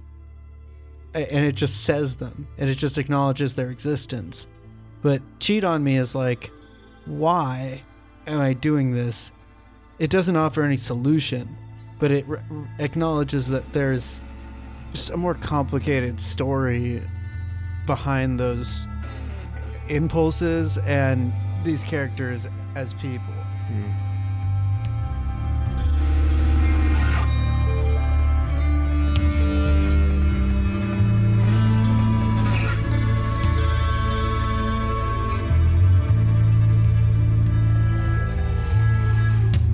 Why do you cheat on me? Why do I cheat on thee?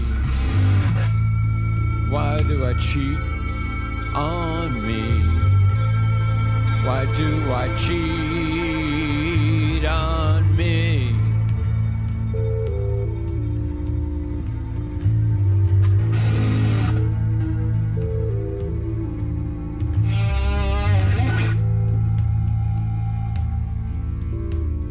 I have a passionate heart. It can tear us apart. I have the loves of many men. but I don't love any of them. Why do I cheat on me? Why do I cheat on me? Why do I cheat on thee? Why do I cheat on me? Why? Why do I cheat on me? Why?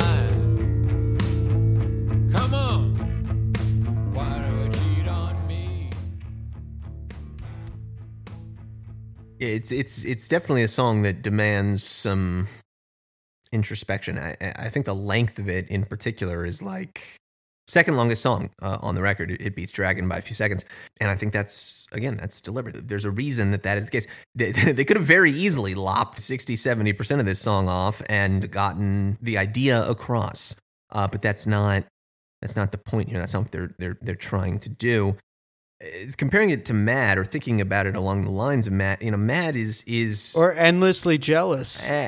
Endlessly. Yeah, maybe that's a whole continuum. There is like Endlessly Jealous is kind of like the funny, winky, like ribbing your buddy type of jokey approach. Mad, though, I think is attacking this subject and at the same time is sort of a portrait of just a dirtbag, like piece of shit, human being. And Cheat on Me is a more straight-faced, like deadly serious take on the same subject, which just asks this question again and again and again and again and again. And like this absolutely is tedious at certain points, but it's deliberately so. Like that's exactly the point, right? Rumination. Exactly. Having this thing that you can't stop thinking about. Can't stop that. You wake up and you're thinking about it, and you go to sleep and you're thinking about it, and you're walking down the street, and it's just like it's like a sickness. It's a disease. You just can't remove yourself from it. That's what the experience of listening to this song emulates, and it's terribly effective at that.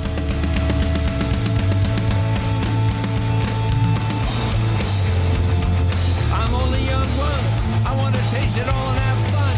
I have no real feelings in my soul. Where most have passion, I got a whole lot of lovers. But the rain, so many of them. So much the same. You say you love me, I know it's true, but I don't love you. Why do you cheat on me? You love me zero to me. A passionless waver. Your love means zero. Your love means zero. Your love means zero to me.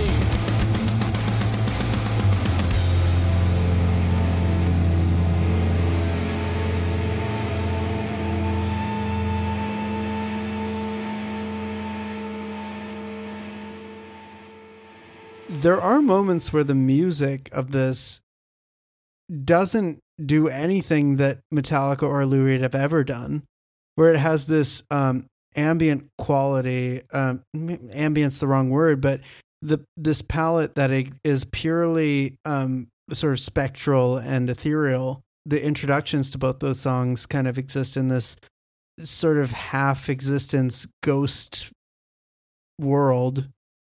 Also, like Little Dog and Frustration, the beginning of Frustration, and the beginning of Junior Dad, and the beginning of Dragon, all the songs from this point on involve a kind of instrumentation, at least in part, that is like I think to me it represents like the beginning of a thought, and then it blossoms or sort of decays, as the case may be, into the full-fledged thing. But there is this sort of soft and wavering, quivering instrumentation that shouldn't be glossed over. And like, I feel like in every review I've read that's negative of the record, there's no mention of the delicacy that's achieved on those moments. And it really does exist, and it's attempted and succeeds as being subtle. Yeah, I think he was after a sense of drama, of drama across the whole record. I keep saying that again and again, but within each song as well, a sense of becoming, of something unfolding and happening and growing and changing. And that's what you get at the beginning of a lot of these songs, or, with the progression from the beginning to the end of a lot of these songs. They kind of grow and bloom naturally, messily, true to their own nature, I would say, and then ultimately kind of go off in whatever direction they end up going off in. But yeah, I mean, Cheat on Me is it's a climb, man. Why do I cheat on thee? Why do I cheat on me?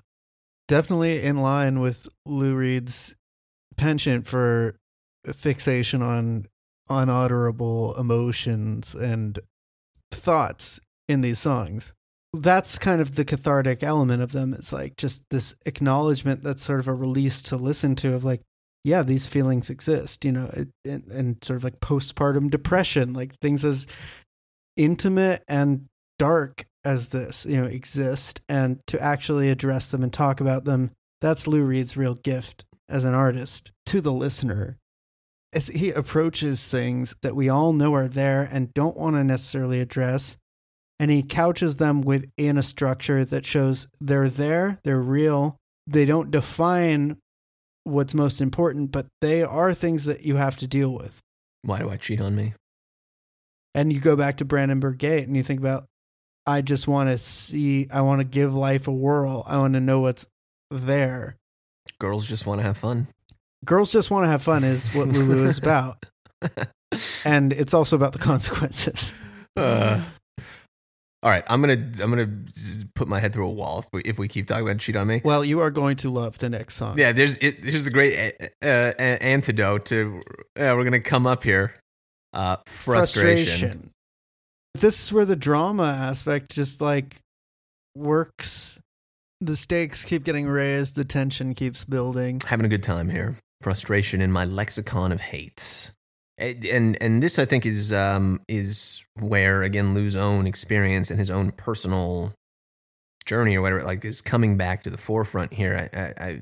We read a lot in The Art of the Straight Line last year, you know, the book about Lou undertaking Tai Chi and pursuing that whole aspect of his life, that whole project in his world, as sort of a remedy for a lot of the damage that he had done to himself, his organs, his liver, obviously, which ended up ultimately killing him, but also just like his actual like muscles and musculature and physical build. You hear time and again in that book about like the pain that he lived with, and Tai Chi is this remedy for that pain, mind over matter approach to it, instead of just popping pills all the time. And for me, that comes through, or that shines through, that concept shines through really clearly in this song with that verse here that you get a couple times. I feel the pain creep up my leg, blood runs from my nose, I puke my guts out at your feet. You're more man than I. Blood drips from my nose, waves of fear. Yeah, that seems so clearly like an experience, a thought dream that Lou himself had many times, personally. And so he's exploring it, I think, through this lens of plausible deniability, perhaps, on Lulu, and maybe those words belong to some character in these plays or whatever. But like, to me, and here again, like this record really being as rewarding as possible for anyone who has followed along from the very beginning, like that line, that sequence, this song altogether hits so much harder for me, knowing everything that I do about the guy at this point. This is a song that introduces, and it's further explored till the last drop, the idea of impotence and frailty. And regardless of his personal story, we all get old. And he's talking about, I don't have the strength I once had, and I drop to my knees in a second to salivate in your thighs, but all I do is fall over. So as much as it's about actual physical aging, I think it's about a mental frailty or fragility. And in this particular case, a very distinctly male fragility. And the fear of that, the fear of obsolescence. And he's really going down into the pits on this one and on the next. And I think you're right that he is mining his personal experience here and the way that he feels physically and emotionally. And when you listen to this song, you can't ignore that it's going into what the nature of fear of aging really is. and that it's not just about physical frailty. It's about the fear of being erased. And yeah, the song seems to be about a character that is pining after another in a situation of unrequited love. But I think it's bigger than that. I think this song is about the fear of abandonment by someone who you were counting on would love you, and it's about the fear of your body betraying you and this accompanying rage.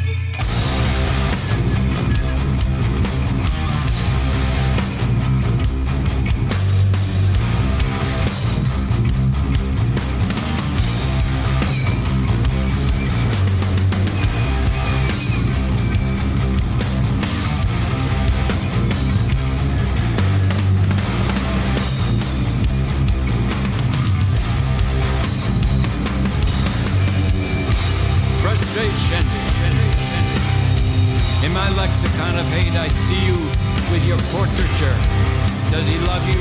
Does he love you too? The brush strokes kiss your breasts and toes. I cry icicles in my stein. The heartbeats flutter with an abnormal rhythm. The pain shoots through my body, a sword between my thighs. I wish that I could kill you, but I do love your eyes.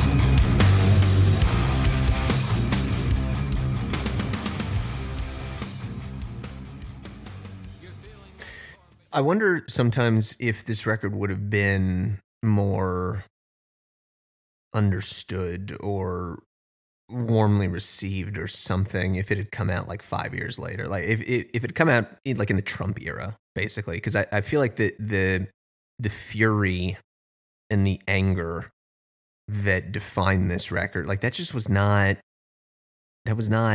in like being mad and furious and angry and In the Obama era? Yeah, aware of your own mortality and just like the fading, the dimming of the future before your very eyes. That was not the defining cultural spirit in the year 2011, and obviously has been maybe a little bit too much over the last however many years at this point. But it really feels almost predictive, I think. And not that Lou was aware of the way that the world was going to go on to evolve over the following years, but it feels much more of a piece, more in tune with our cultural moment today and over the last however long, I think, than it did at that moment in time. And, you know, Lou was feeling that shit himself personally because, like, his life was ending, right? Like, this record came out less than 2 years before he was going to pass. And, you know, by this moment in time, he had really started to, I think from what I understand, you know, started to feel the effects of, you know, his declining physical health. And so that sense can't help but be present in this record all the way through from beginning to end.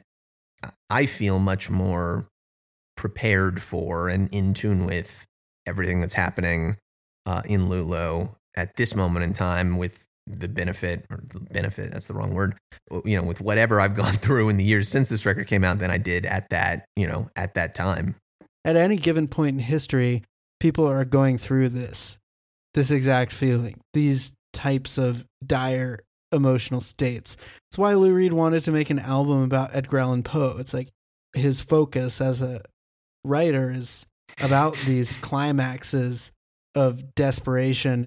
Frustration, I just want to note, has the lyrics about, I want so much to hurt you. I want so much to hurt you. Marry me. I want you as my wife. And don't forget spermless like a girl. To be dry and spermless like a girl. You and me both, Lou. To be dry and spermless. Oh, also, I cry icicles in my stein. Icicles Hell in yeah. my stein. Hell yeah, brother. One of the greatest lyrics on the whole thing, yeah. Yes, Little Dog. Little Dog. I feel like this is a direct reference to the painting, the Goya painting. Do you know which one I'm talking about? No. If you search Goya dog, you'll see the very famous painting of Goya's Little Dog. There's a little dog. Oh, yeah, that's cute.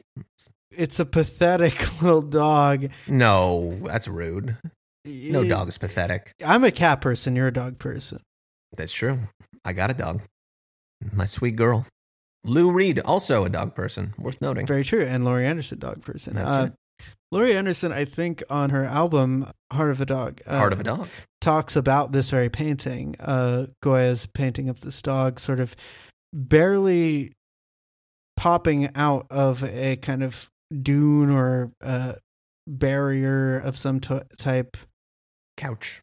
Most of the painting is just this kind of blotchy expanse. This pathetic, sort of malnourished looking dog blindly staring up with a cataracted looking eye into this desolate expanse. I'm pretty sure, like, kind of at least to me, it's absolutely the mood of this piece. And I think that the song is as good a soundtrack to that painting as ever existed. Pathetic little dog. The little man follows his nose, counts his fingers and his toes. Oh. It makes me sad. This one really gets to me. Yes, I think this one makes all men sad.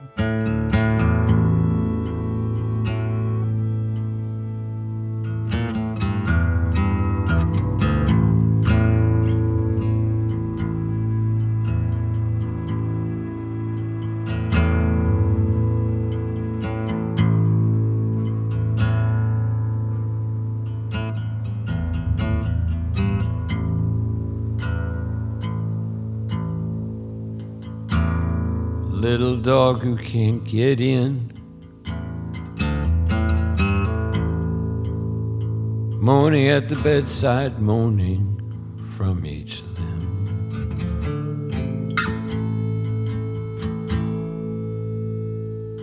Little dog who can't get in,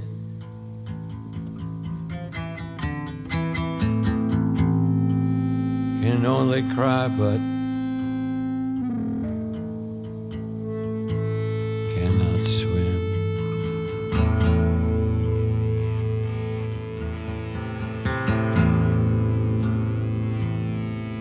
Horny legs, little trot.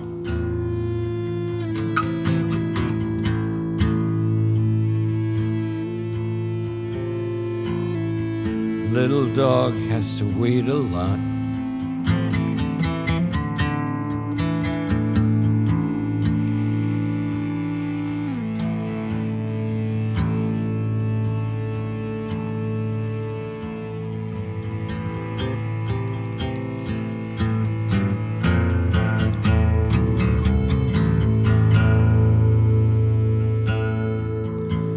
The bigger dog has got his spot.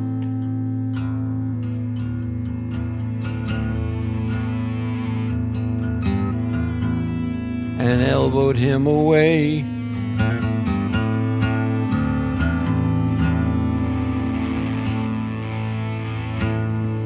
Listen to him barking, listen to him call. Little dog don't have much at all.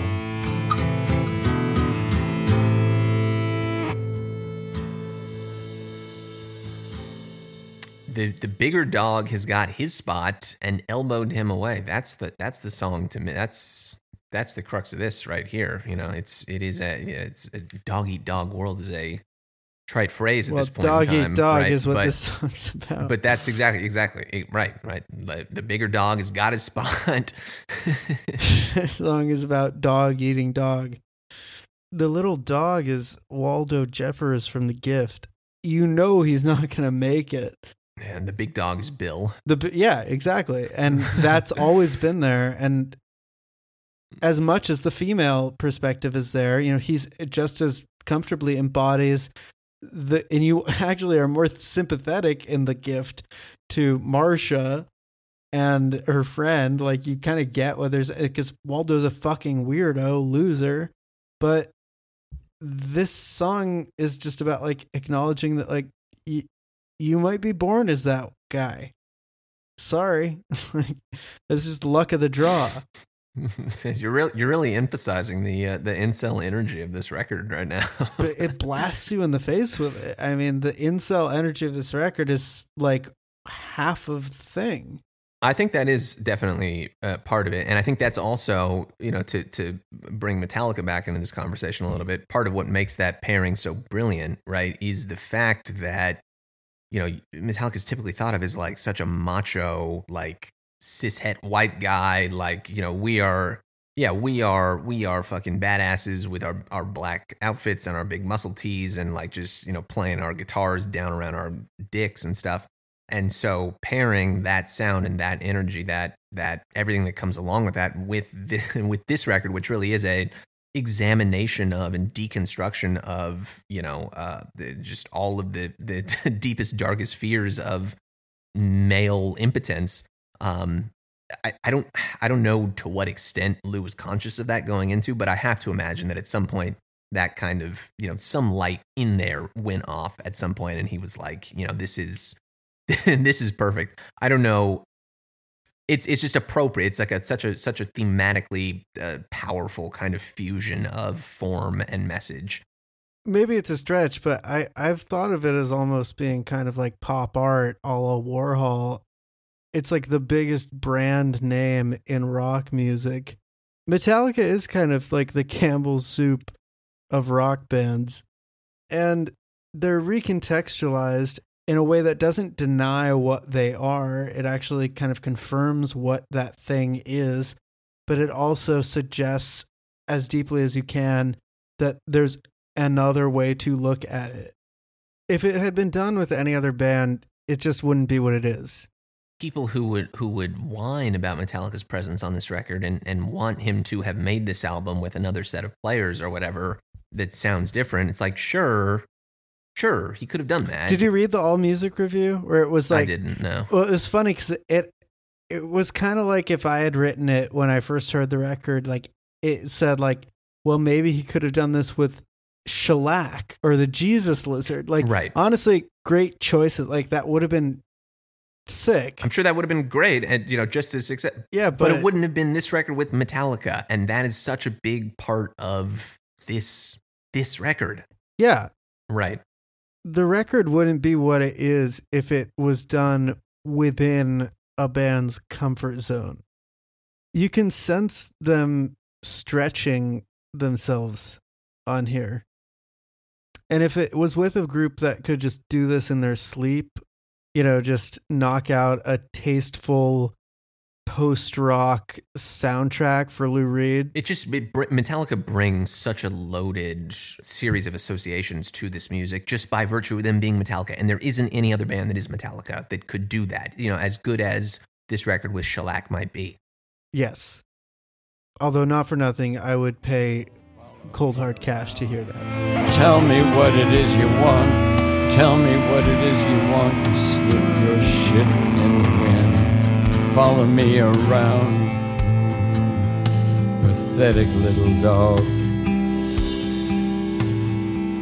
Pathetic little dog. Pathetic little dog.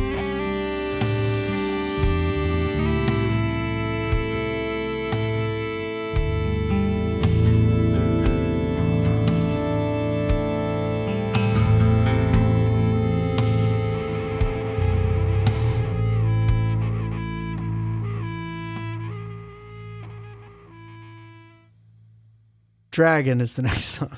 Dragon. I love it. You love it. I was watching. Dragon's my favorite song on this record, besides obviously everyone's favorite song on this record. Why is Dragon your favorite song on this record? It rocks, man. I was just gonna say there's this great series of videos that you can find on YouTube. I was watching before, we recorded, in the run up to all this. Lou and the band and Metallica did a brief little like European jaunt after the record came out. They played just 3, 4, 5 shows, something like that, and within that span of things, they played some sort of weird like German MTV type thing, and not MTV necessarily, but like basically the German equivalent of that. And they played 3 or 4 songs from LULU. and sound great, look great. It's a great series of performances, and there's also this interview with this like swoopy haircut. Talk about Starbucks soy hipster. It's that guy, but he's from Nuremberg or whatever, and he's speaking English with a dolty German accent. It's hilarious. But one of his questions, he's completely just beyond, out of his depth, completely mismatched for this conversation. But one of his questions to Lou is like, the song "Dragon." Why is it called Dragon? And Lou's just looking at him, and he's like, I forget exactly what he says. I wish I could quote it here verbatim, but he's like, it comes down to, the song is called Dragon because it fucking rocks and it feels like a dragon and it sounds like a dragon, and that is exactly right. It's like, this is the final moment of them all coming together and unleashing the Godzilla breath across the entire record. That moment when Godzilla finally opens his mouth and does the scream, and you see the nuclear fire spread out across Tokyo. That's Dragon on this record. Except it's Berlin. Yeah. Right. Yeah, exactly. And coming once again to harp on this yet again, coming where it does on this record after this stretch, man. Cheat on Me, Frustration, Little Dog, long songs. I just want to point out that Frustration, we didn't mention, has a really great interpolation of Iced Honey, the chords in Iced Honey. There's points in it where it references that. Another knock against this myth that this record has no like continuum of musical ideas. Like that really is one of the greatest things about Frustration, is that theme. Yeah, it brings up this motif of the Iced Honey riffs and plays with them really effectively. Just wanted to point that out while we're on the topic. Thank you for making this episode even longer than it already is. Dragon, man, just listen to it. This is so hardcore, so heavy. This is for people who are complaining about this record, about Lou Reed, Metallica, it doesn't make sense together. They're doing two different things. They don't work together. Like, this absolutely puts to bed, beyond any shadow of a doubt, any kind of statement along those lines. Like, this, I don't understand how you can listen to this song and not have it just thrill you. This combination from the beginning, like 3 or 4 minute kind of searching, wandering, atmospheric kind of intro, where Lou is just like spitting some cutting lines. You don't actually care. Love for You is no beginning. You're not really there. Hallucination. The way he comes back to hallucination again and again in this, like the strength of the power of that voice, which sounds aged. And at the end of its rope, like it can barely even continue. Floors me every time.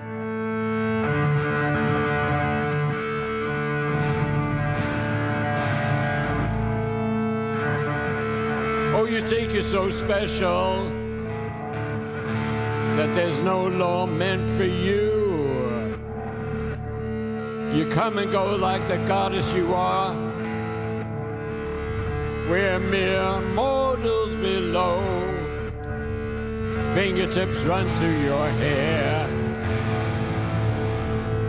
We are mere mortals below. Dragon is kind of the ultimate consequence of what you have in The View. It's like the initial attraction, the magnet that attracts and repels you, results in Dragon, which is kind of like this horde of men who are victims of their own desire. And it's also about the character of Lulu, who is a kind of dragon in her own right, as she lords over them unrepentantly as their master. It's like this final showdown, this personification of your fear and desire is being stared down, like staring death in the face. Are meant to be peons.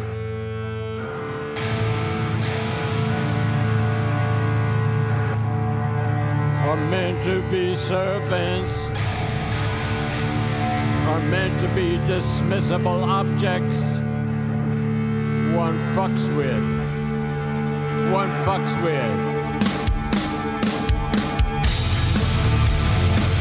Poor pitiful creature.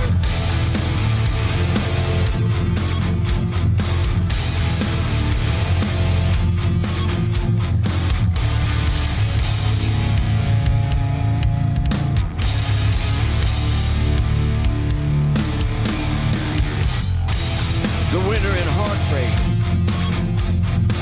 the winner in caring, the winner in every minuscule method of wearing your heart on your sleeve, a red star of idiocy, an idiot's idiocy. My, caring for you, You think we're a book, some kind of a table you can rest your feet on when you're able. Red star of idiocy and idiot's idiocy. My caring for you, poor beautiful creature. The red star of idiocy and idiot's idiocy, the redundancy of that, but the fact that he feels the need to phrase it that way, and idiot's idiocy, it's like, man, hell yeah. To be redundant in that way is the redundancy and hopelessness of the emotional state of the character. Like, that is a good lyric.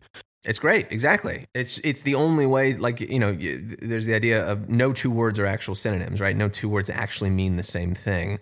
The only way to actually really emphasize that phrase is just to repeat it again right after it. And idiot's idiocy, it's like anti-poetry on its face that actually is, kind of the pure essence of poetry, if you really think about it. But just like calling it dragon, so you come to this song with the idea of dragon in your head, and then you hear this, it's like... And yet it's also the most romantic thing possible, because this song is pure romance. It reminds me a little bit of that quote, great quote from Lacan, which is, love is giving something you don't have to someone who doesn't want it. And I've also been thinking about Cronenberg and Crash. He's always said, which I think a lot of critics miss, is that he says this is it's his most romantic film. Right. And once you hear him say that and then you watch the ending where it's like, it seems so desolate and hopeless and horrible that they're like, maybe next time that we'll both die together. That is the romance. Like, there is nothing more romantic. It is kind of morbid, but it is this romantic idea of love as being giving up hope together. And in this song, the narrator is sort of realizing he has given up hope in vain. And yet there's almost this sense of perverse pride in like ripping your own heart out. It's living in, forget it, Jake. It's Berlin. this is the whole thing, man. Are we really dead now? Are we both dead now?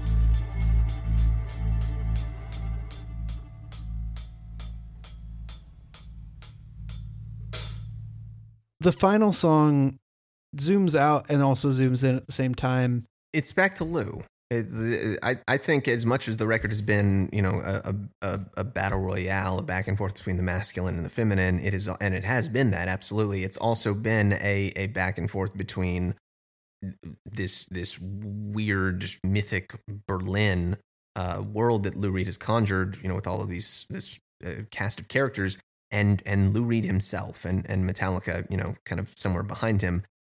Dragon is kind of the end of that story, that back and forth there.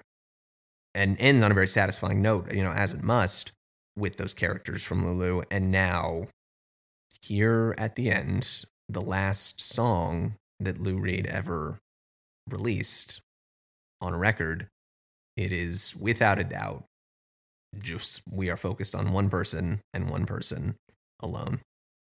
Alone. Yeah. I don't know that anyone has been more alone in a song. And yet it's addressed to this other character or presence who may or may not really be there.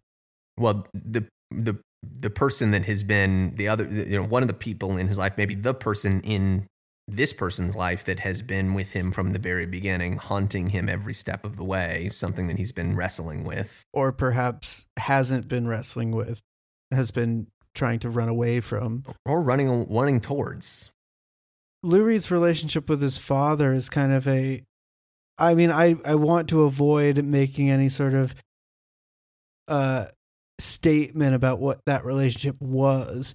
Difficult. I think you could get away with that. I mean, we have reason to believe that certain things he said about his relationship with his father were exaggerated to the point of sounding really awful in a way that they actually weren't. Things that were contradicted by his sister, for example, that his relationship wasn't that bad with them, but we can't know and we don't know. What we do know is it was something he was fixated on. We know that from the evidence. From Kill Your Sons and on. And families. And, this is a subject that he returns to again and again throughout his entire career as a working musician, from the very, very beginning until the very, very end. And Junior Dad is the ultimate kind of swan song here. It's closing the circle. That's it. This is the last song on the last record. And thematically, we're back at the beginning. It's crazy. Junior Dad is crazy. It is so immense to me and so desperately sad, and doesn't necessarily have to be read that way. I think this is something I think that you can't help but bring your own life and experience. There's stories about the guys from Metallica being in the studio when Lou is singing this song and weeping and having to rush out because they are finding themselves so affected suddenly by what they're getting here. I don't know. I mean, the Junior Dad concept, right, which is such a weird phrase, such a kind of kludgy phrasing. That's a conscious choice, the same way that An Idiot's Idiocy was, I think. And so at the end, right, when you get to say hello to Junior Dad, the greatest disappointment, age withered him and changed him. The Junior Dad image, to me, it breaks my heart every time. As much as this record is about things that you can't escape from, I think Junior Dad is kind of the thing you confront. And I think that the song is as much about accepting death, accepting aging, as it is about rejecting those things. And I think that the dad character in the song, Lou recognizing that he's become his father, a child raised by an idiot, and that idiot becomes you.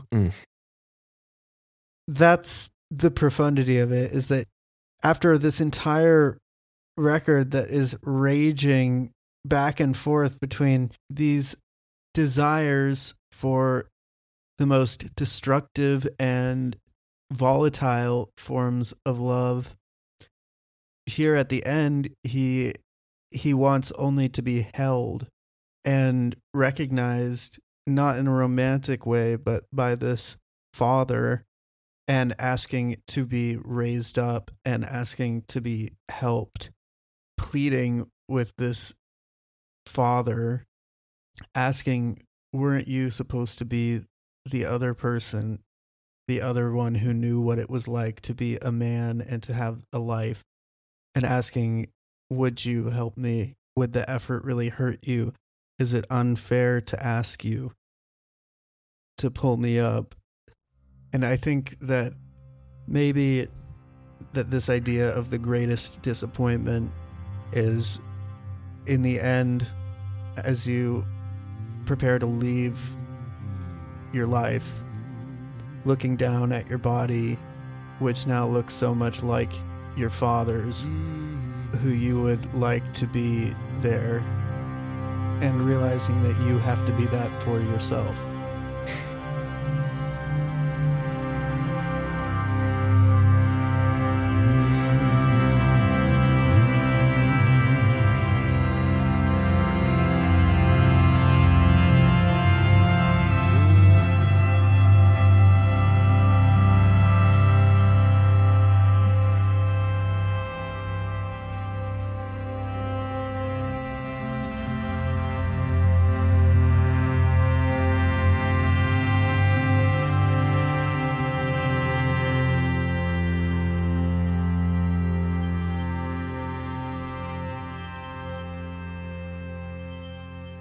It's so far beyond, so much bigger than almost anything else that could conceivably be called a rock song in the way that this can be called a quote-unquote rock song. This 19-minute epic that ends on a 9-minute string drone.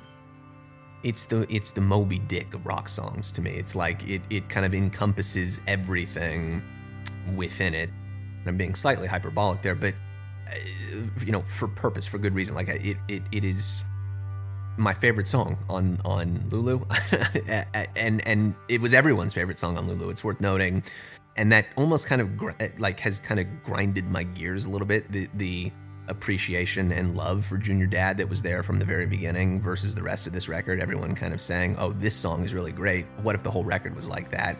And it's like, if that's your take on things, you kind of miss the point of the record, because it's been leading to this. It's been working up to this all along. I mean, it's extraordinary. You could not have scripted a greater ending to a greater record, to a greater career. Well, that's it. That's all, folks. Thanks to everyone for listening.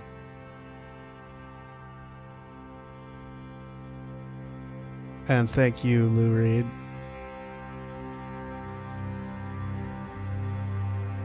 And thank you, Metallica.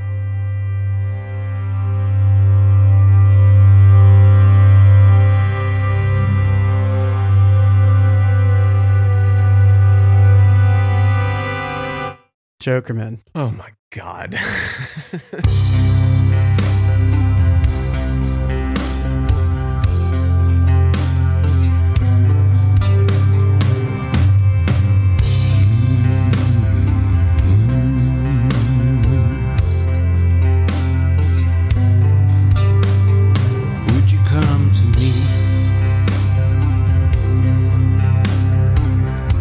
If I was half drowning,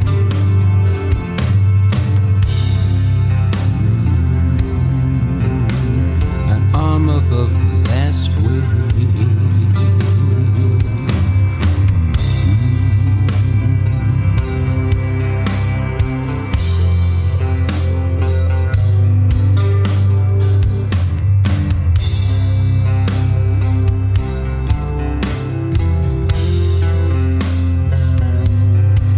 come to me, would you pull me up? Would the effort really hurt you? Is it unfair to ask you to help pull me up?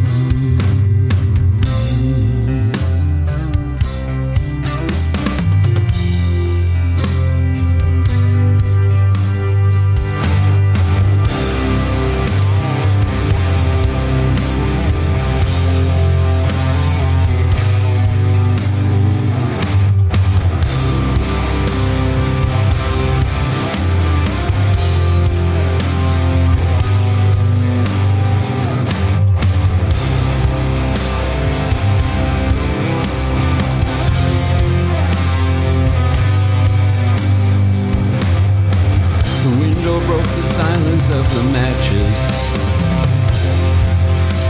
The smoke effortlessly floating.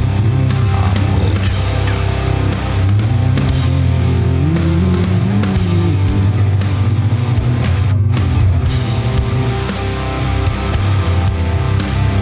Pull me up.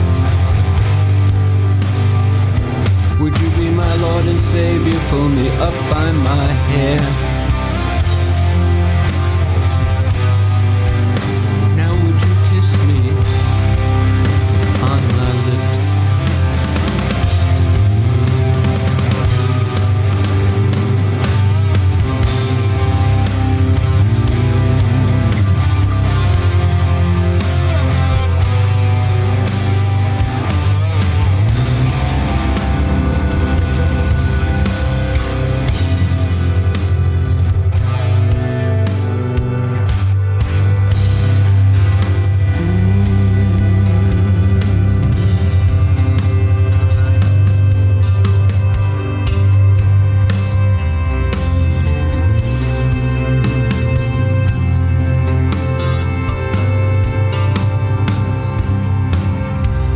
Burning fever burning on my forehead.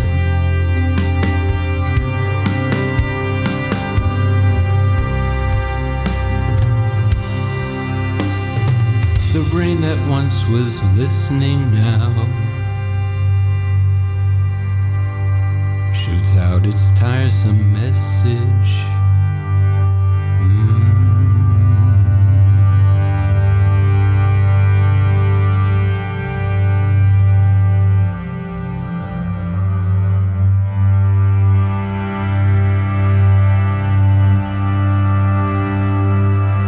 Won't you pull me up? Scalding, my dead father has the motor and he's driving towards an island of lost souls.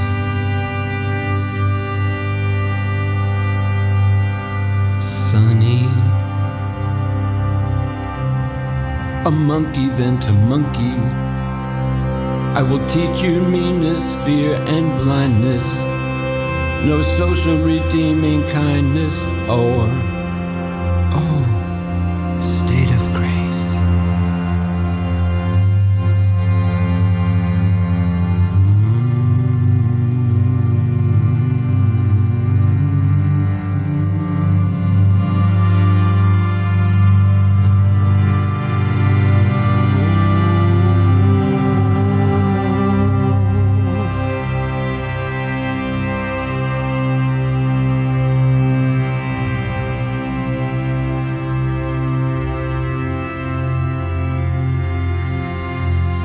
Would you pull me up? Would you drop the mental bullet? Would you pull me by the arm up? Would you still kiss my lips? Hiccup, the dream is over.